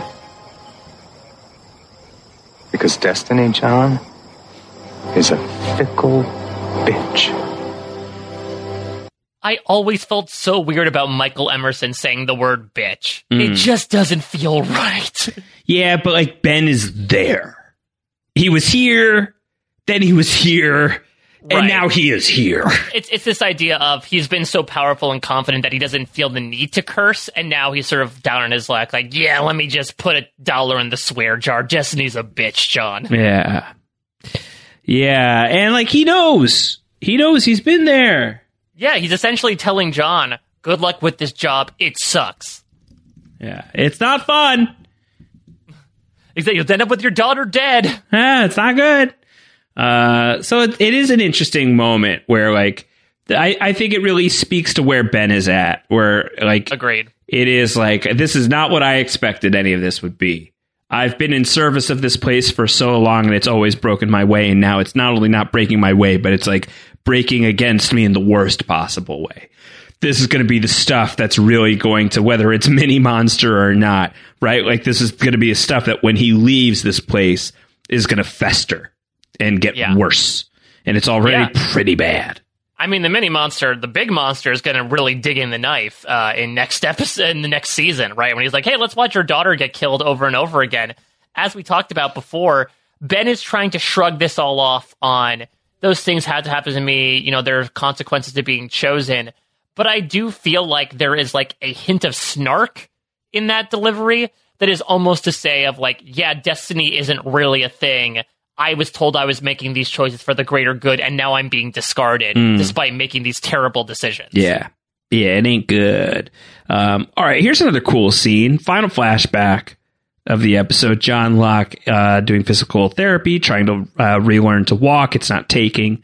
So he gets placed in the wheelchair, and there is a man operating the wheelchair. And for the first time in a long while, we are seeing Matthew Abaddon back on the show, Lance Reddick on... Yeah, I would say since the first 2 episodes of season 4, I think. Lance Reddick on loan from Vancouver, where they were shooting Fringe. I don't know if they were maybe Toronto at the time. I don't know. They ended up in Vancouver anyway. And he's here just like to put like kind of like a bow on the Abaddon stuff. Bodon. Yeah. And this is, I always loved the way this one ended. Cool conversation, worth listening. Don't give up, Mr. Locke. Excuse me? I'm just saying, don't give up. Anything's possible. You should read my file. My spine was crushed.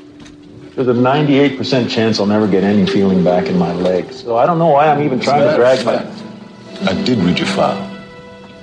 You survived falling 8 stories out of a building. That's a miracle, Mr. Locke.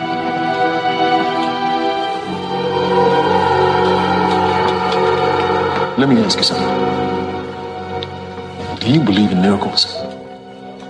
No. I don't believe in miracles. You should. I had one happen to me.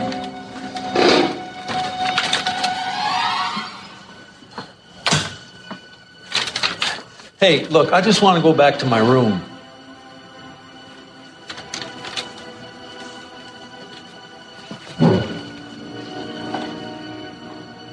You know what you need, Mr. Locke? You need to go on a walkabout. Wow, what's a walkabout? It's a journey of self-discovery. You go out into the Australian outback with nothing more than a knife and your wits.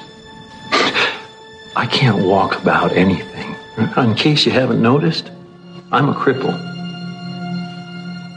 Is that what you are, Mr. Locke?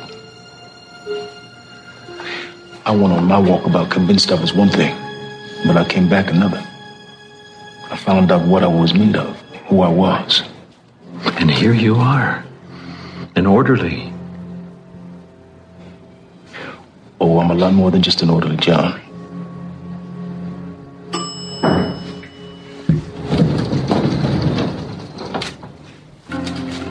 When you're ready, Mr. Locke, you'll listen to what I'm saying. And then, when you and me run into each other again, you'll owe me one. So yeah, this is a little bit of a tinge of the Naomi stuff, right? Where like clearly there was a larger thing that probably would have gone on with Matthew Abaddon had Lance Reddick been more readily available. And this is even more vague than Naomi, in that Matthew Abaddon is saying, I went on this walkabout, a miracle happened to me. So Josh, how much of that story do you think is true?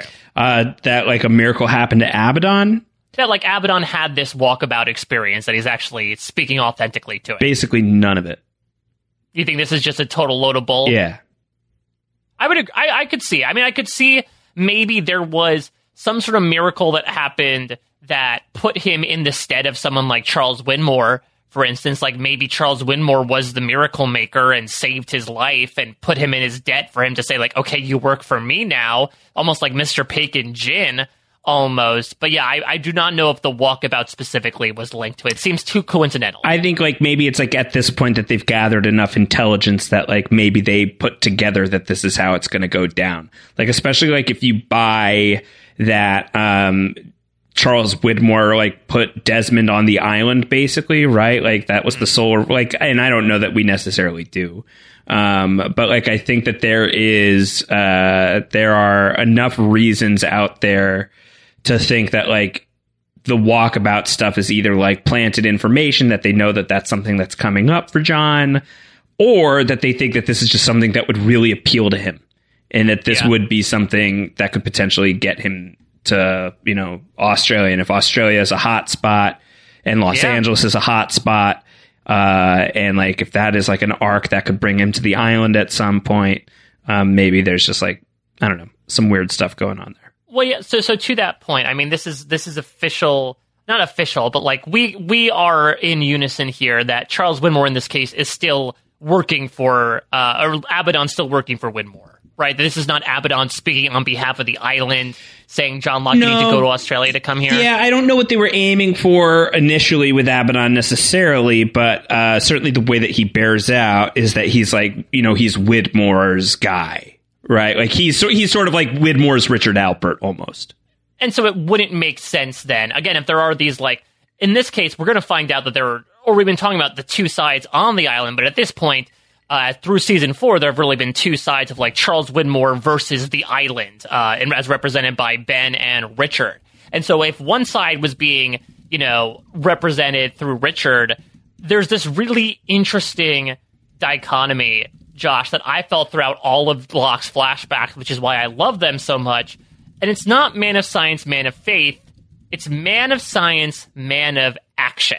Yeah. Because if you look at the test scene and John Locke as a teenager, both of those, John Locke is sort of charged to be on this path of being the man of action, right? He picks the knife. I like sports. I like being popular. I like sports.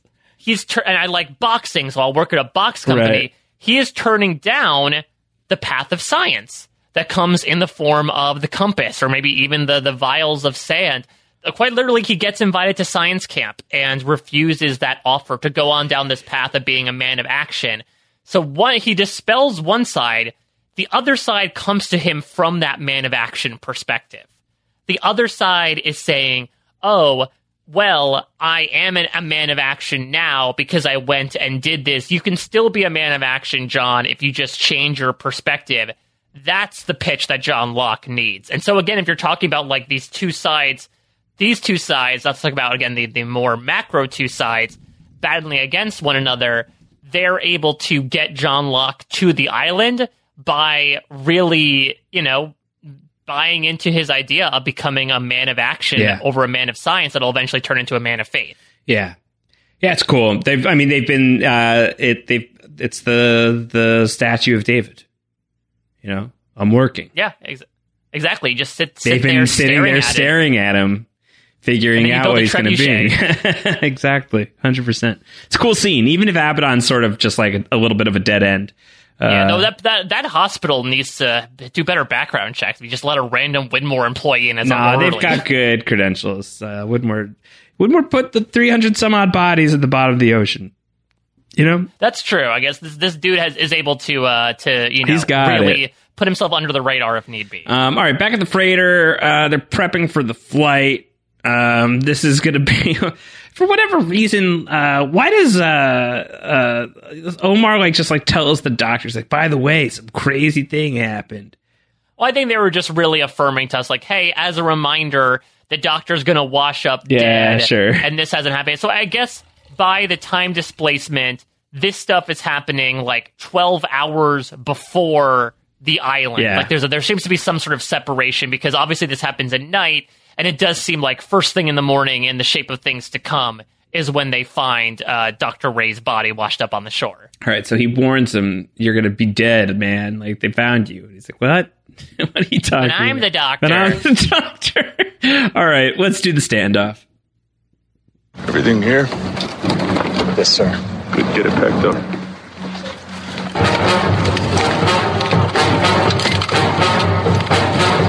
What are you going to do with all that? Fire her up, Frank. Mr. Keamy, I was hired to fly scientists. Get your ass in the cockpit and fire up the chopper, Frank. I'm not taking you.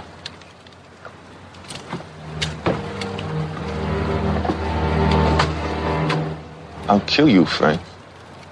Yeah, well, you do that, you'll never get back to the island because I'm the only pilot you got.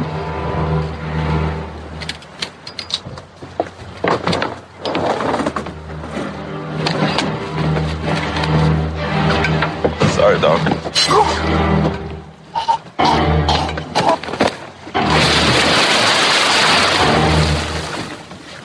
That change anything, Frank? Huh? Another 30 seconds goes by, it's someone else's turn. Fixed your gun.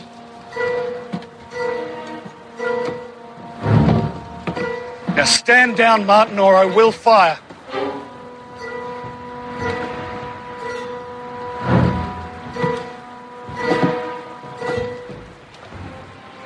I don't think you want to do that, Captain. What's that on his arm? What's that on his arm?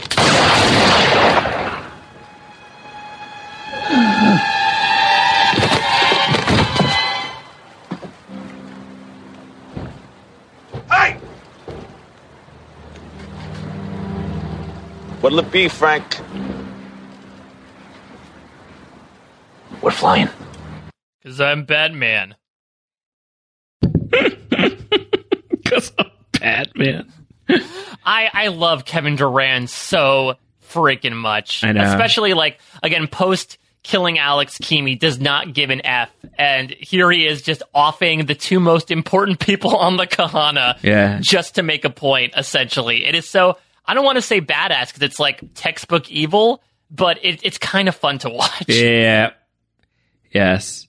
I also love how Keamy calls him Cap'n. He sucks. Like he's Captain Galt sucks, man. The final ruling on Galt is he's not a good character. Yeah, I mean, he was like a nice guy, but he also does do the textbook thing you don't do when someone has a gun pointed at you of looking away. Yeah, like he really takes his eye off the ball here from a guy who's like clearly pretty agitated and is definitely willing to kill people. He just shot, and also has a history to like be a doctor. very good shot of, okay, he might not have a gun at me right now, but if I look away, it's not like he's going to easily grab a gun from one of his cronies and shoot me without me knowing it. Yeah.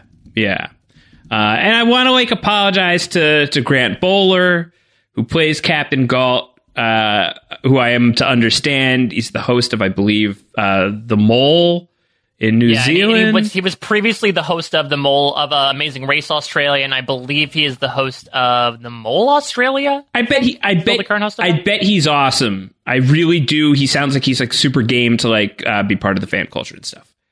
So like, you know, it's no disrespect to the guy. The character is just really, it does not do it for me. And just it's tough because he was in 3 episodes. Up until this point, he was built up as this big mythical figure that we were told, oh, don't trust him. When he seems like relatively like a super nice guy, comes and invites Sayid and Desmond in and is like, oh, here's everything that happened. Here's your expo dump. And then gets tricked by Keamy in the end. Honestly, the best thing that he did was give Sayid that Zodiac boat. Yeah. That's his legacy on the show. Yeah, more or less. So thanks for that. But then he's dead. Dr. Ray is also deceased. And Frank is finally like, all right, enough killing people. Let's just do this. We're flying. Really, really fun line from Jeff. We're flying. Because he's just like matter of fact, like, okay, I guess I'm doing this. Mm-hmm. You know, Michael could say all he wants to, but when he ends up killing people, but Frank ends up getting the last laugh here because while Keamy's doing his best Ben, come on, hippity hop, right. Frank decides to squirrel away a sat phone that he's going to end up tossing overboard when they fly over the island. Yeah. So he's going to figure that out. That's going to happen basically now, right? Like we go to the beach. Jack is up and about. So this is about 24 hours or so after the surgery. No, knowing Jack, it's probably like 2 hours after the surgery. I think like they in the next episode maybe they will like make it clear on the timeline. That like a full day basically passed that we missed on the beach. I'm pretty sure that's right. But this is what I was talking about last week, where Juliet like shows up. She's like, "What are you doing, you idiot, you big dummy?" Doctors make the worst patients. You know, so like at this point, it's not like they can't talk to each other. Like there's still something like there's a kind of like a chummy quality to the two of them there. Yeah, and there's a bit of chumminess between Juliet and Kate as well. You know, sort of passing the torch as well of sort of who Jack is holding a torch for, ironically enough. Yeah. It's interesting as the group looks at the chopper, Juliet and Kate are the two that are really smiling, and then they see the chopper come directly above their heads, not stopping anytime soon. And interestingly, Josh, so Frank's gonna toss out the sat phone. It's gonna take out a shelter. Do you know whose shelter that is? No. It's Claire's. Ooh. So I think it's I don't know if that's coincidental or not, or purposeful on the production's part that, Claire's not going to be a part of 815 anytime soon. Her home's gone. Yeah, all right. So they've got the sat phone. He's like, I think they want us to follow him. It's like, maybe to some degree, but also be careful. Yeah, also they have guns. Yeah, they have guns. All right, we'll pick that thread up, and that's going to be like a huge piece of where we're going after this. All right, let's go back to the jungle one last time as they reach the cabin. Ben at this point saying, I'm not going in. My time is over. You have been chosen. Sail on, Silver Girl. And Hurley is also like, yeah, I'm going to hang out outside.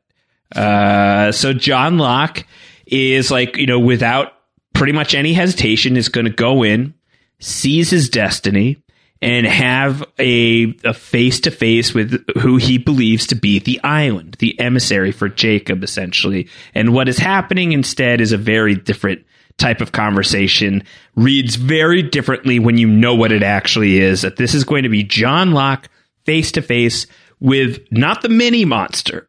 This is the real, genuine article. This is the Maxi monster. This is the Man in Black. John Locke and the Man in Black with a side order of Claire to close out the episode.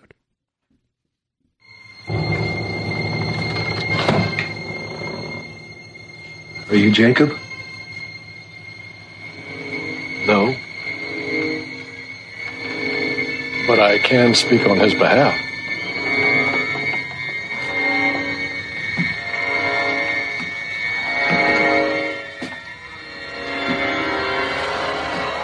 Well, who are you? I'm Christian.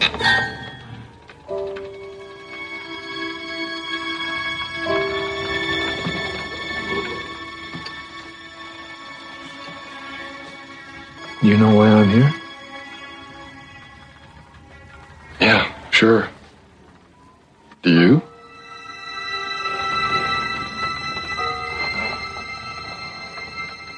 I'm here because I was chosen to be.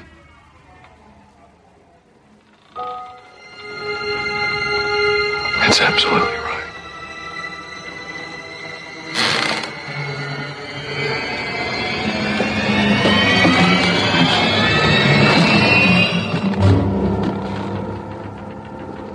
Claire?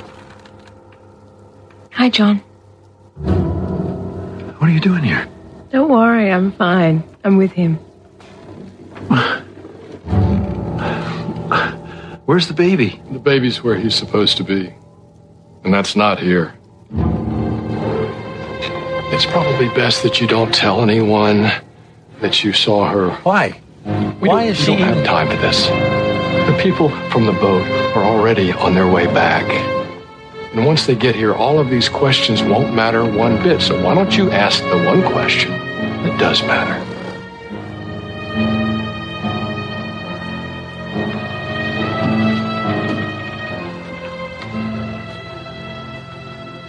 How do I save the island?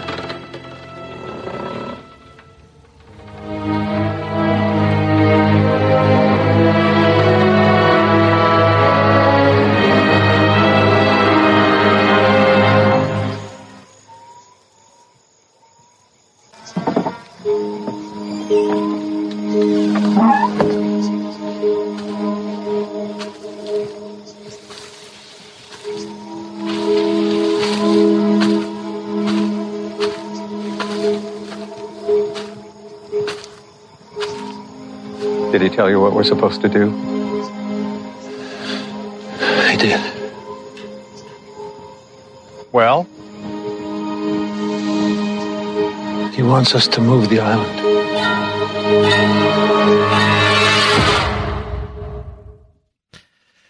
It's cool. Cool ending. Really great. Also, obviously the Apollo bar moment, which we cut from the sound, but is also a really, really incredible moment. Bonkers. Yeah. Bonkers. Yeah. Bonkers. Yeah. Wild.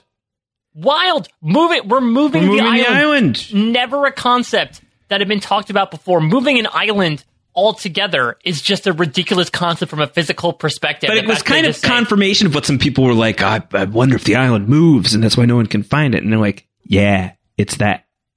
Yeah, exactly. That they have the ability. I mean, it takes a lot, but you have the ability to. But it's so matter of fact, and it's game changing. Mm-hmm. Of okay, this is what we have to do. This is our own secondary protocol. That if these guys are really coming knocking at our door, we have to move the house. Yeah, we have to move the island. It's just it was like seismic. I remember I loved this episode at the time, but like this became a hugely favorite episode for me upon that ending, because I was not one of those people who was saying, oh yeah, I'm sure the island moves from place to place. I thought it was just fairly stationary and almost like Bermuda Triangle-esque, was in this odd pocket of things going on.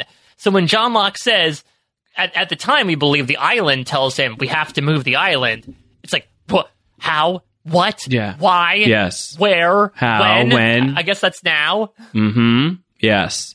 So it was really, really neat. It was just like a cool twist, and like, thankfully, you don't have to wait long, Yeah. You just have to wait, Well, to like be fair, 3 hours, I guess. You have to get through 1 hour and then wait 2 weeks and get through the actual 2 hours of the island moving. But it still is. It really propels us into next week. I think that's what this episode, particularly the last act, does setup. a really great job of. Is we know Keamy's coming and he's madder than ever. We know that 815 is in danger of being torched, and now the island's gonna freaking move. We are in for a jam-packed finale. But let's talk about the cabin encounter here, because like you said, so different the first time you watch it than watching it back in retrospect. Because in retrospect, it's John Locke making a deal with the devil. Yeah, and Claire has already been gotten to. She's talking like, anybody who we see the monster corrupt later on in the show. So that's happened. She's infected. And it's wild because we know also the relationship that Locke and Claire have. That's pretty impactful for him to see that. Yeah. This is the person who, he's the only one who celebrated her birthday. He built a crib for Aaron. He punched Charlie in the face. He almost let her stay outside in the barracks and get shot to smithereens. Oh, yeah, I forgot about that. Yeah, but besides that, he's very protective of her. And so to see her fall under its influence, I don't know, you have to imagine that does mean something to Locke. At that moment, it happened to be, nice coincidence of, hey, here's this girl that I could bring to my side through the visage of her father, and here's a guy who also cares a lot about this girl and would probably believe what I said a lot more if she was also believing it and drinking the Kool-Aid. Yeah. It's interesting. It is to like know that this, like, I think that this scene is really, really tight. I think this scene is like, it interacts very smoothly with the direction that they're going to take Locke, certainly through season 5, right? And where they're going to take the Man in Black, certainly through season 5. Like, it's really compelling to me that, like, my feeling is the best Man in Black Smoke Monsters stuff is when, like, the show is not cards up about who he is, but you, knowing the way that the show goes, can read him the proper way. Like, that's the best version of this character. So, like, we're getting that stuff here with Christian. Like, the guy we're talking about right now is the guy that we're going to see, like, dominate the second half of season 5. And that is an awesome character. They do a really, really cool job with that character. So, it's not that he's, like, debuting here, but it's a big coming out party.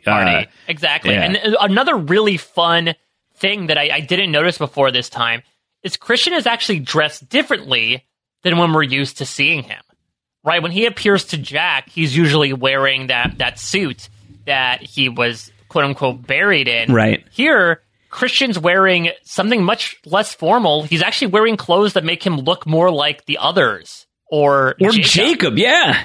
It's like Grey Jacob.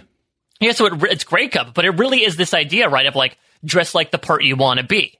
If you want to haunt Jack and look like his dad, you dress up like dead Christian Shepherd. If you want to believe that you are Christian Shepherd, but you are speaking on behalf of the island, dress like Jacob, and people are more likely to believe you. It's a very small, subtle wardrobe choice, but to your point, speaks about the clear manipulation that's going on with this character. There's even small stuff with, are you Jacob? No. So that later on he'd be like, well, technically I wasn't lying. Yeah, I didn't lie to you. I said I wasn't Jacob. Oh, I just spoke on his behalf. He could just lie to Locke if he wanted to. This dude's going to be dead anyway. But it's more convincing this way. There's also, there's so much great exchange between these guys, between, you know why I'm here? Yeah, sure. Do you? Really just this idea of him taking things and turning it back onto John Locke. He can't help but really, point him out for the sucker that he is, of like, you don't even know why you're here, do you? And Locke's like, I was chosen. He loves it. And when he's like, I was chosen, and he just like kind of smiles. He's like, that's exactly right. Yeah, because I chose you after I saw you with Mr. Echo. I knew that you were my guy. That's exactly right. It's so dark. It's really, really tragic. It's really sad. I'm back on my John Locke bullshit. Like, this episode does get me back there. It's just so, I keep saying fun in such a weird way here, but it's enjoyable to watch because it's really good writing. It's really good acting. It's really fun in the same way that, like, if you think Stephen King is fun, Exactly. Like, it really does feel that way. It really feels like, I don't know, it feels like something really twisted. There's some really twisted stuff that's going on here, but I think also, like, to the point of like the 20-minute conversation we had at the start of this thing. I think there's a lot of really interesting ideas that John Locke's story presents about like why, to like some extent at least, like you are responsible for your decisions, and you should make good decisions where you can, and you should not live like a cruel life. Like treat your people and treat yourself with kindness and goodness and meaningful positive intent. But also, like, there is some degree to which the John Locke story is also like, accept yourself and go easier on yourself. Like, some of this is just not your fault. Some of this was just going to happen.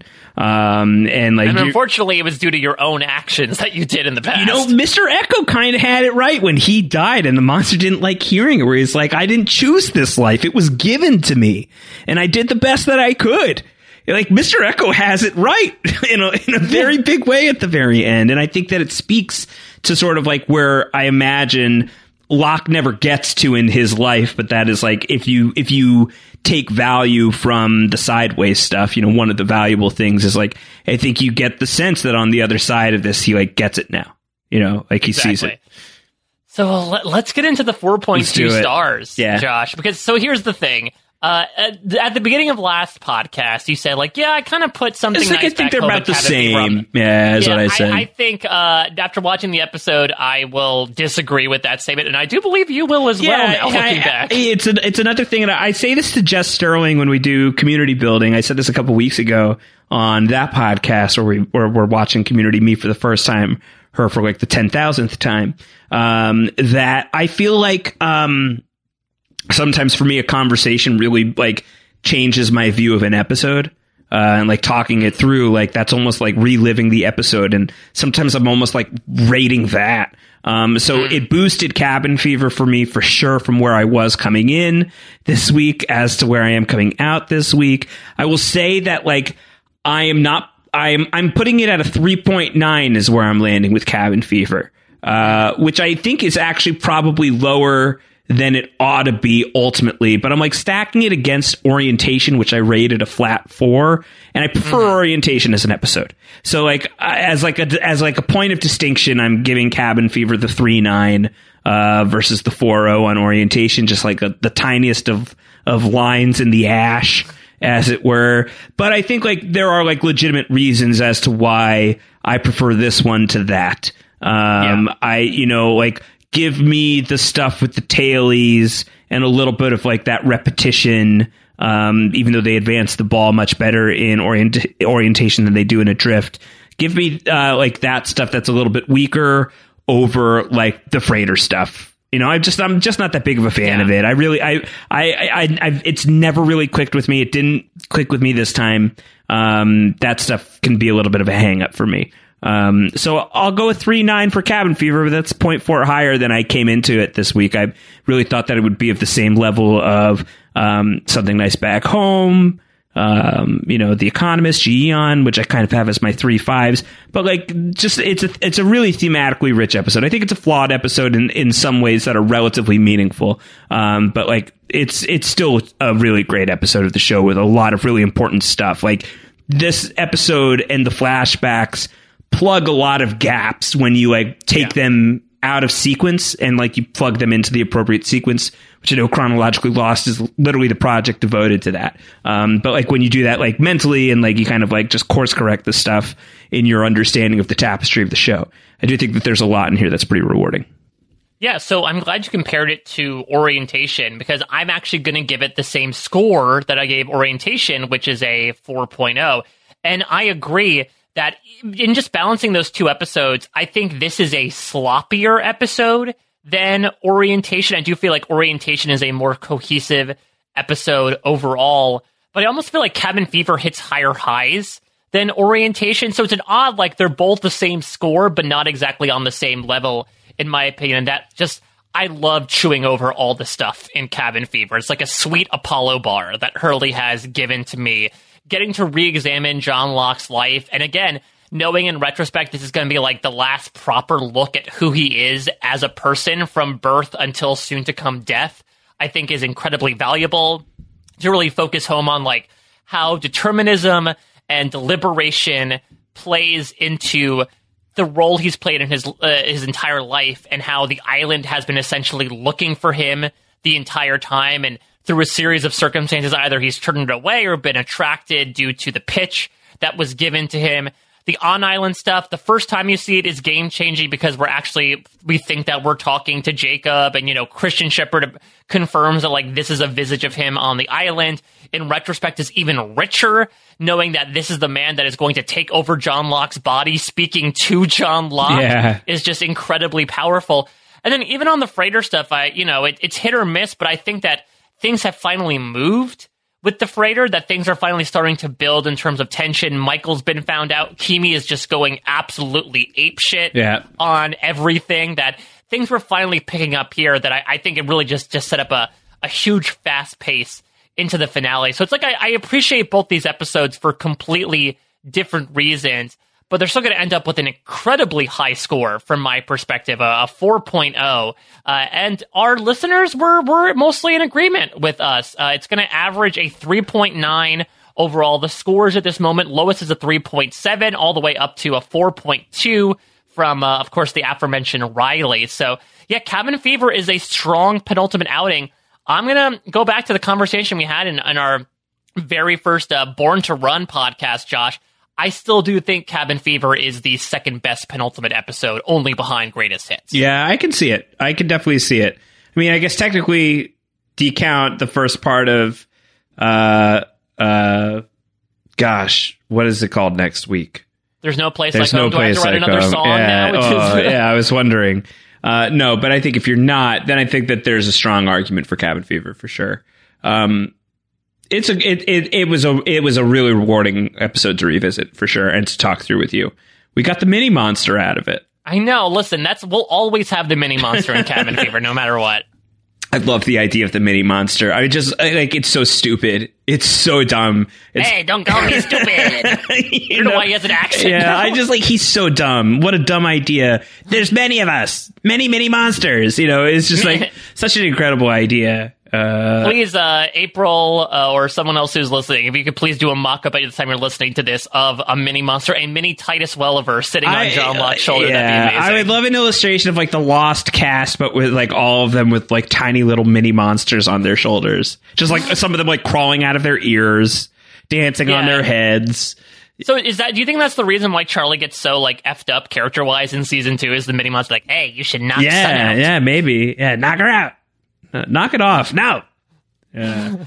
So Cabin Fever, top 4 episode of season 4 so far. Number 4, that'll bump down to 5 next week. I mean, listen, top 5's nothing to sneeze at, though it is technically a top half of season 4 by pure designation of number of episodes. Yeah, for sure. All right.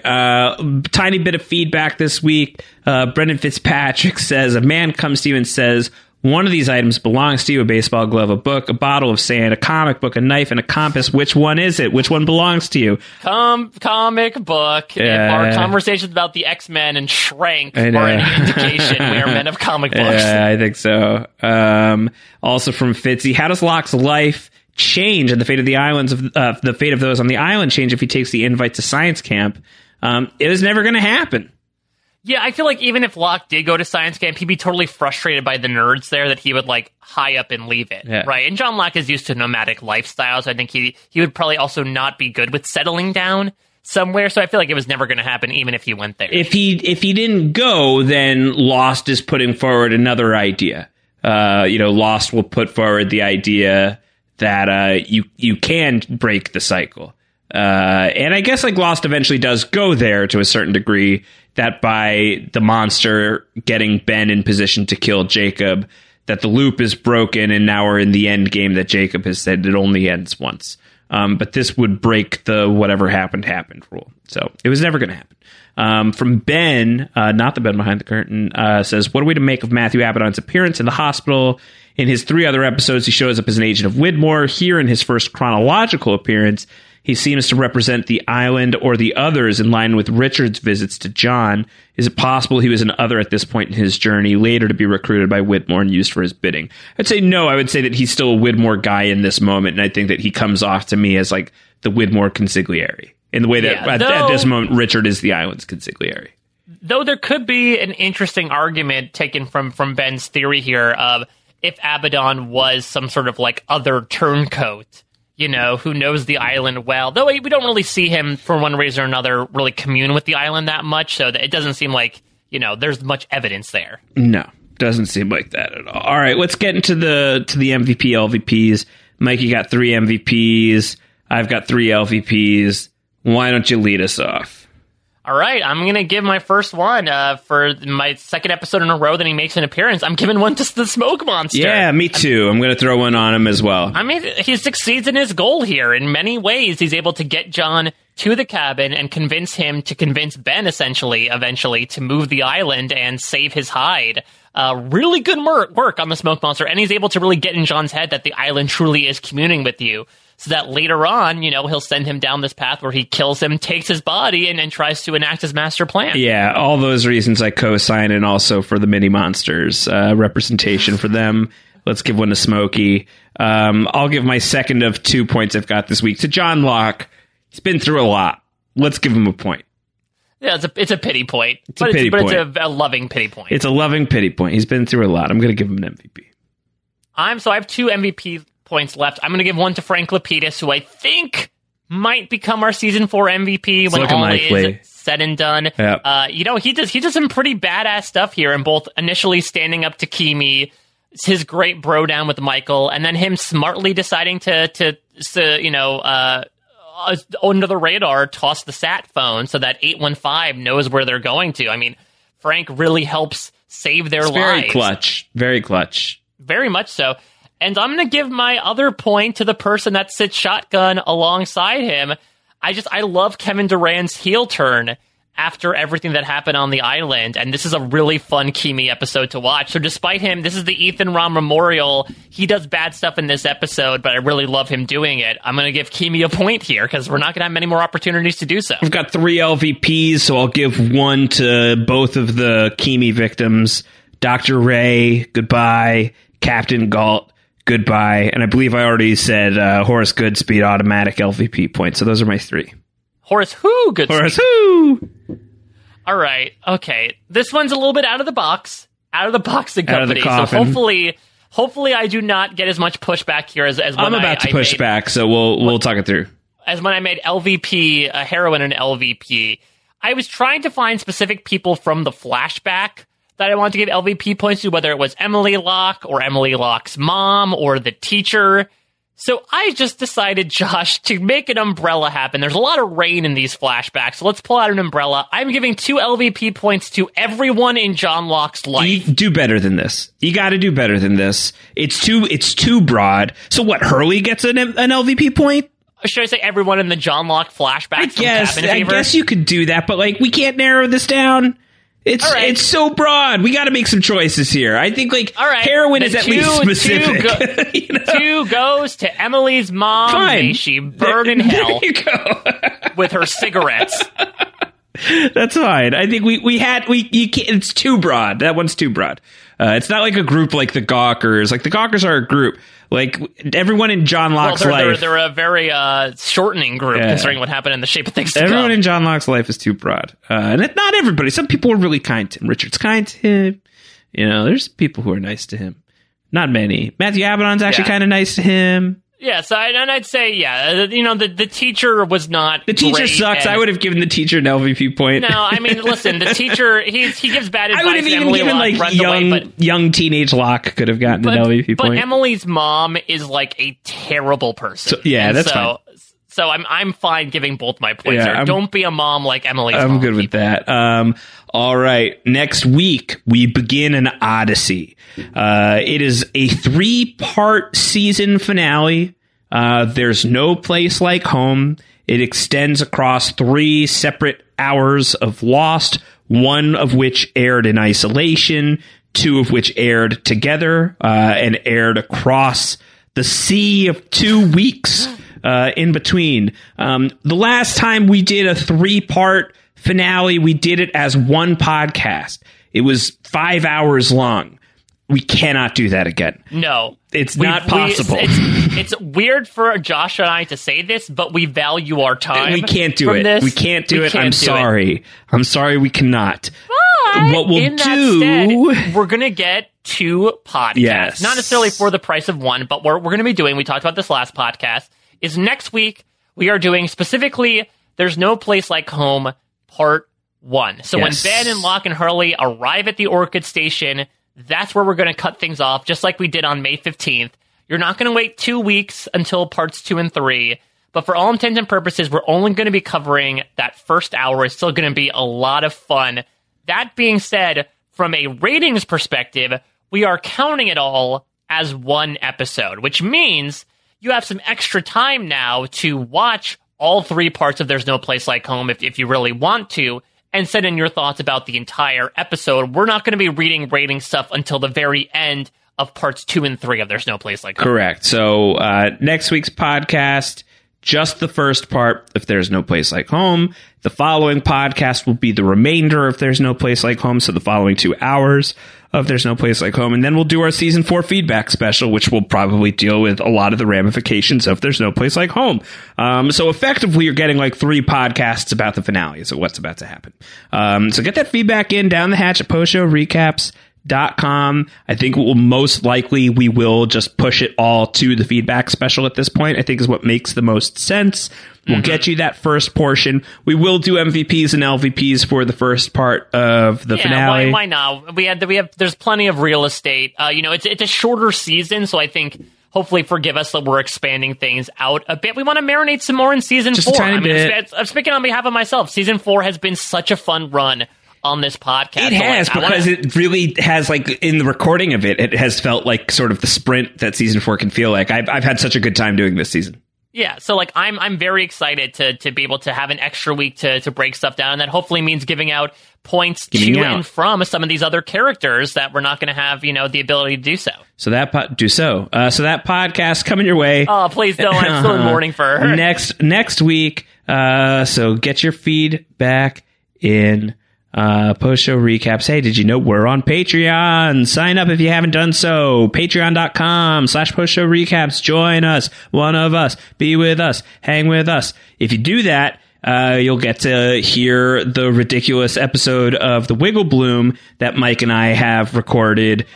Which is speaking of time travel. At this point, we haven't recorded as we're talking about this right now. It will be out by the time this podcast is released. So we're talking about a podcast that we don't know is going to happen yet. You have already listened to it and knew what happened. So I'm sure it was a good time. Potentially you listened to it. You didn't listen to it if you're not part of the Patreon. If you want to know what the podcast is, I'll tell you right now. The second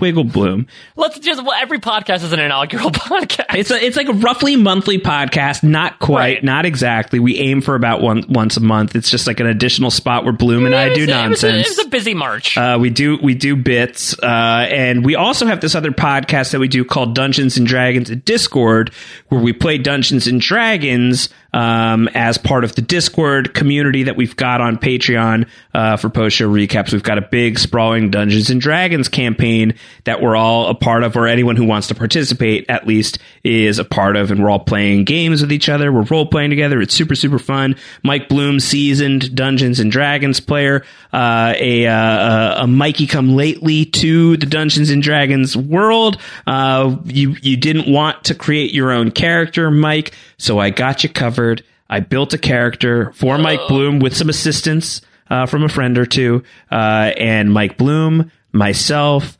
Antonio Mazzaro, and the great Rich Filiberto, who is the dungeon master every once in a while here on Down the Hatch when we're doing our very occasional Lost RPG episodes. Very occasional. The 4 of us got together on the Wiggle Bloom for a combination episode of the Wiggle Bloom and Dungeons and Dragons in Discord, during which Mike Bloom, at the start of the podcast, finds out who his character is and then has to play him on the fly. It's so odd because, again, we're talking about this that has technically already happened, but I don't know what's to come yet at the time we're recording this. We're recording this before we do it, but you will have had the opportunity to listen to it. If you are not part of the Patreon, you could go and you could listen to it right now if you sign up at that first level. Just at the $5 base level, you get bonus podcasts like Post Show Recaps Theater, Dungeons and Dragons and Discord, and occasionally the Wiggle Bloom, which this time is also a Dungeons and Dragons and Discord. I expect it's going to be ridiculously fun. Because Mike does not know who his character is yet, but I do. I know who Mike is playing, and if you like it when Mike goes full bloom, I think you're going to love this character. Ooh, is his name Shrank? I'm not telling you what his name is. I would like to preserve that reaction for the podcast. So sign up. Is that not incentive? Patreon.com/Post Show Recaps. And sign up at the Discord level if you want to be talking with Mike, myself, other hatchlings, other people who are like-minded TV fans. If you want to just be part of a really cool community of people who have a great time shooting the breeze about all the things we care about. So that's what's going on. Plenty of podcasts as well. Mike's got the Bloom Files. Everything is super. You are rocking that on the Falcon and Winter Soldier front with Kevin Mahadeo and LaTanya Starks. I've got the aforementioned community building. Just the Final Fantasy podcast as well. We're doing Final Fantasy VIII, myself and Brooklyn Zed. It's a choice that we made. I think the podcast is very fun.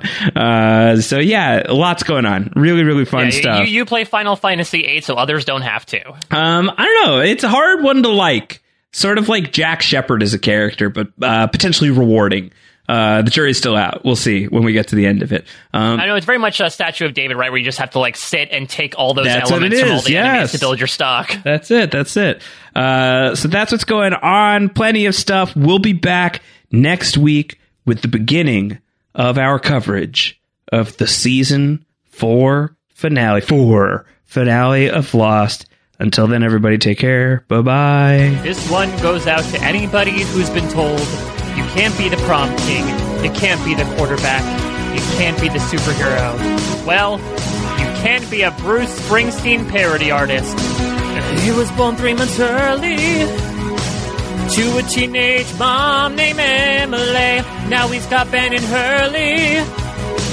Hoping Orange Goodspeed leads the way. You get stuffed in the lockers. Alfred's pissed when he picked the knife. Hey there, Johnny. Take a look back at your life. Season 4's almost over. Moving the island will cause quite a shock. But now we're talking with Christian. Going off to a cabin with John Locke.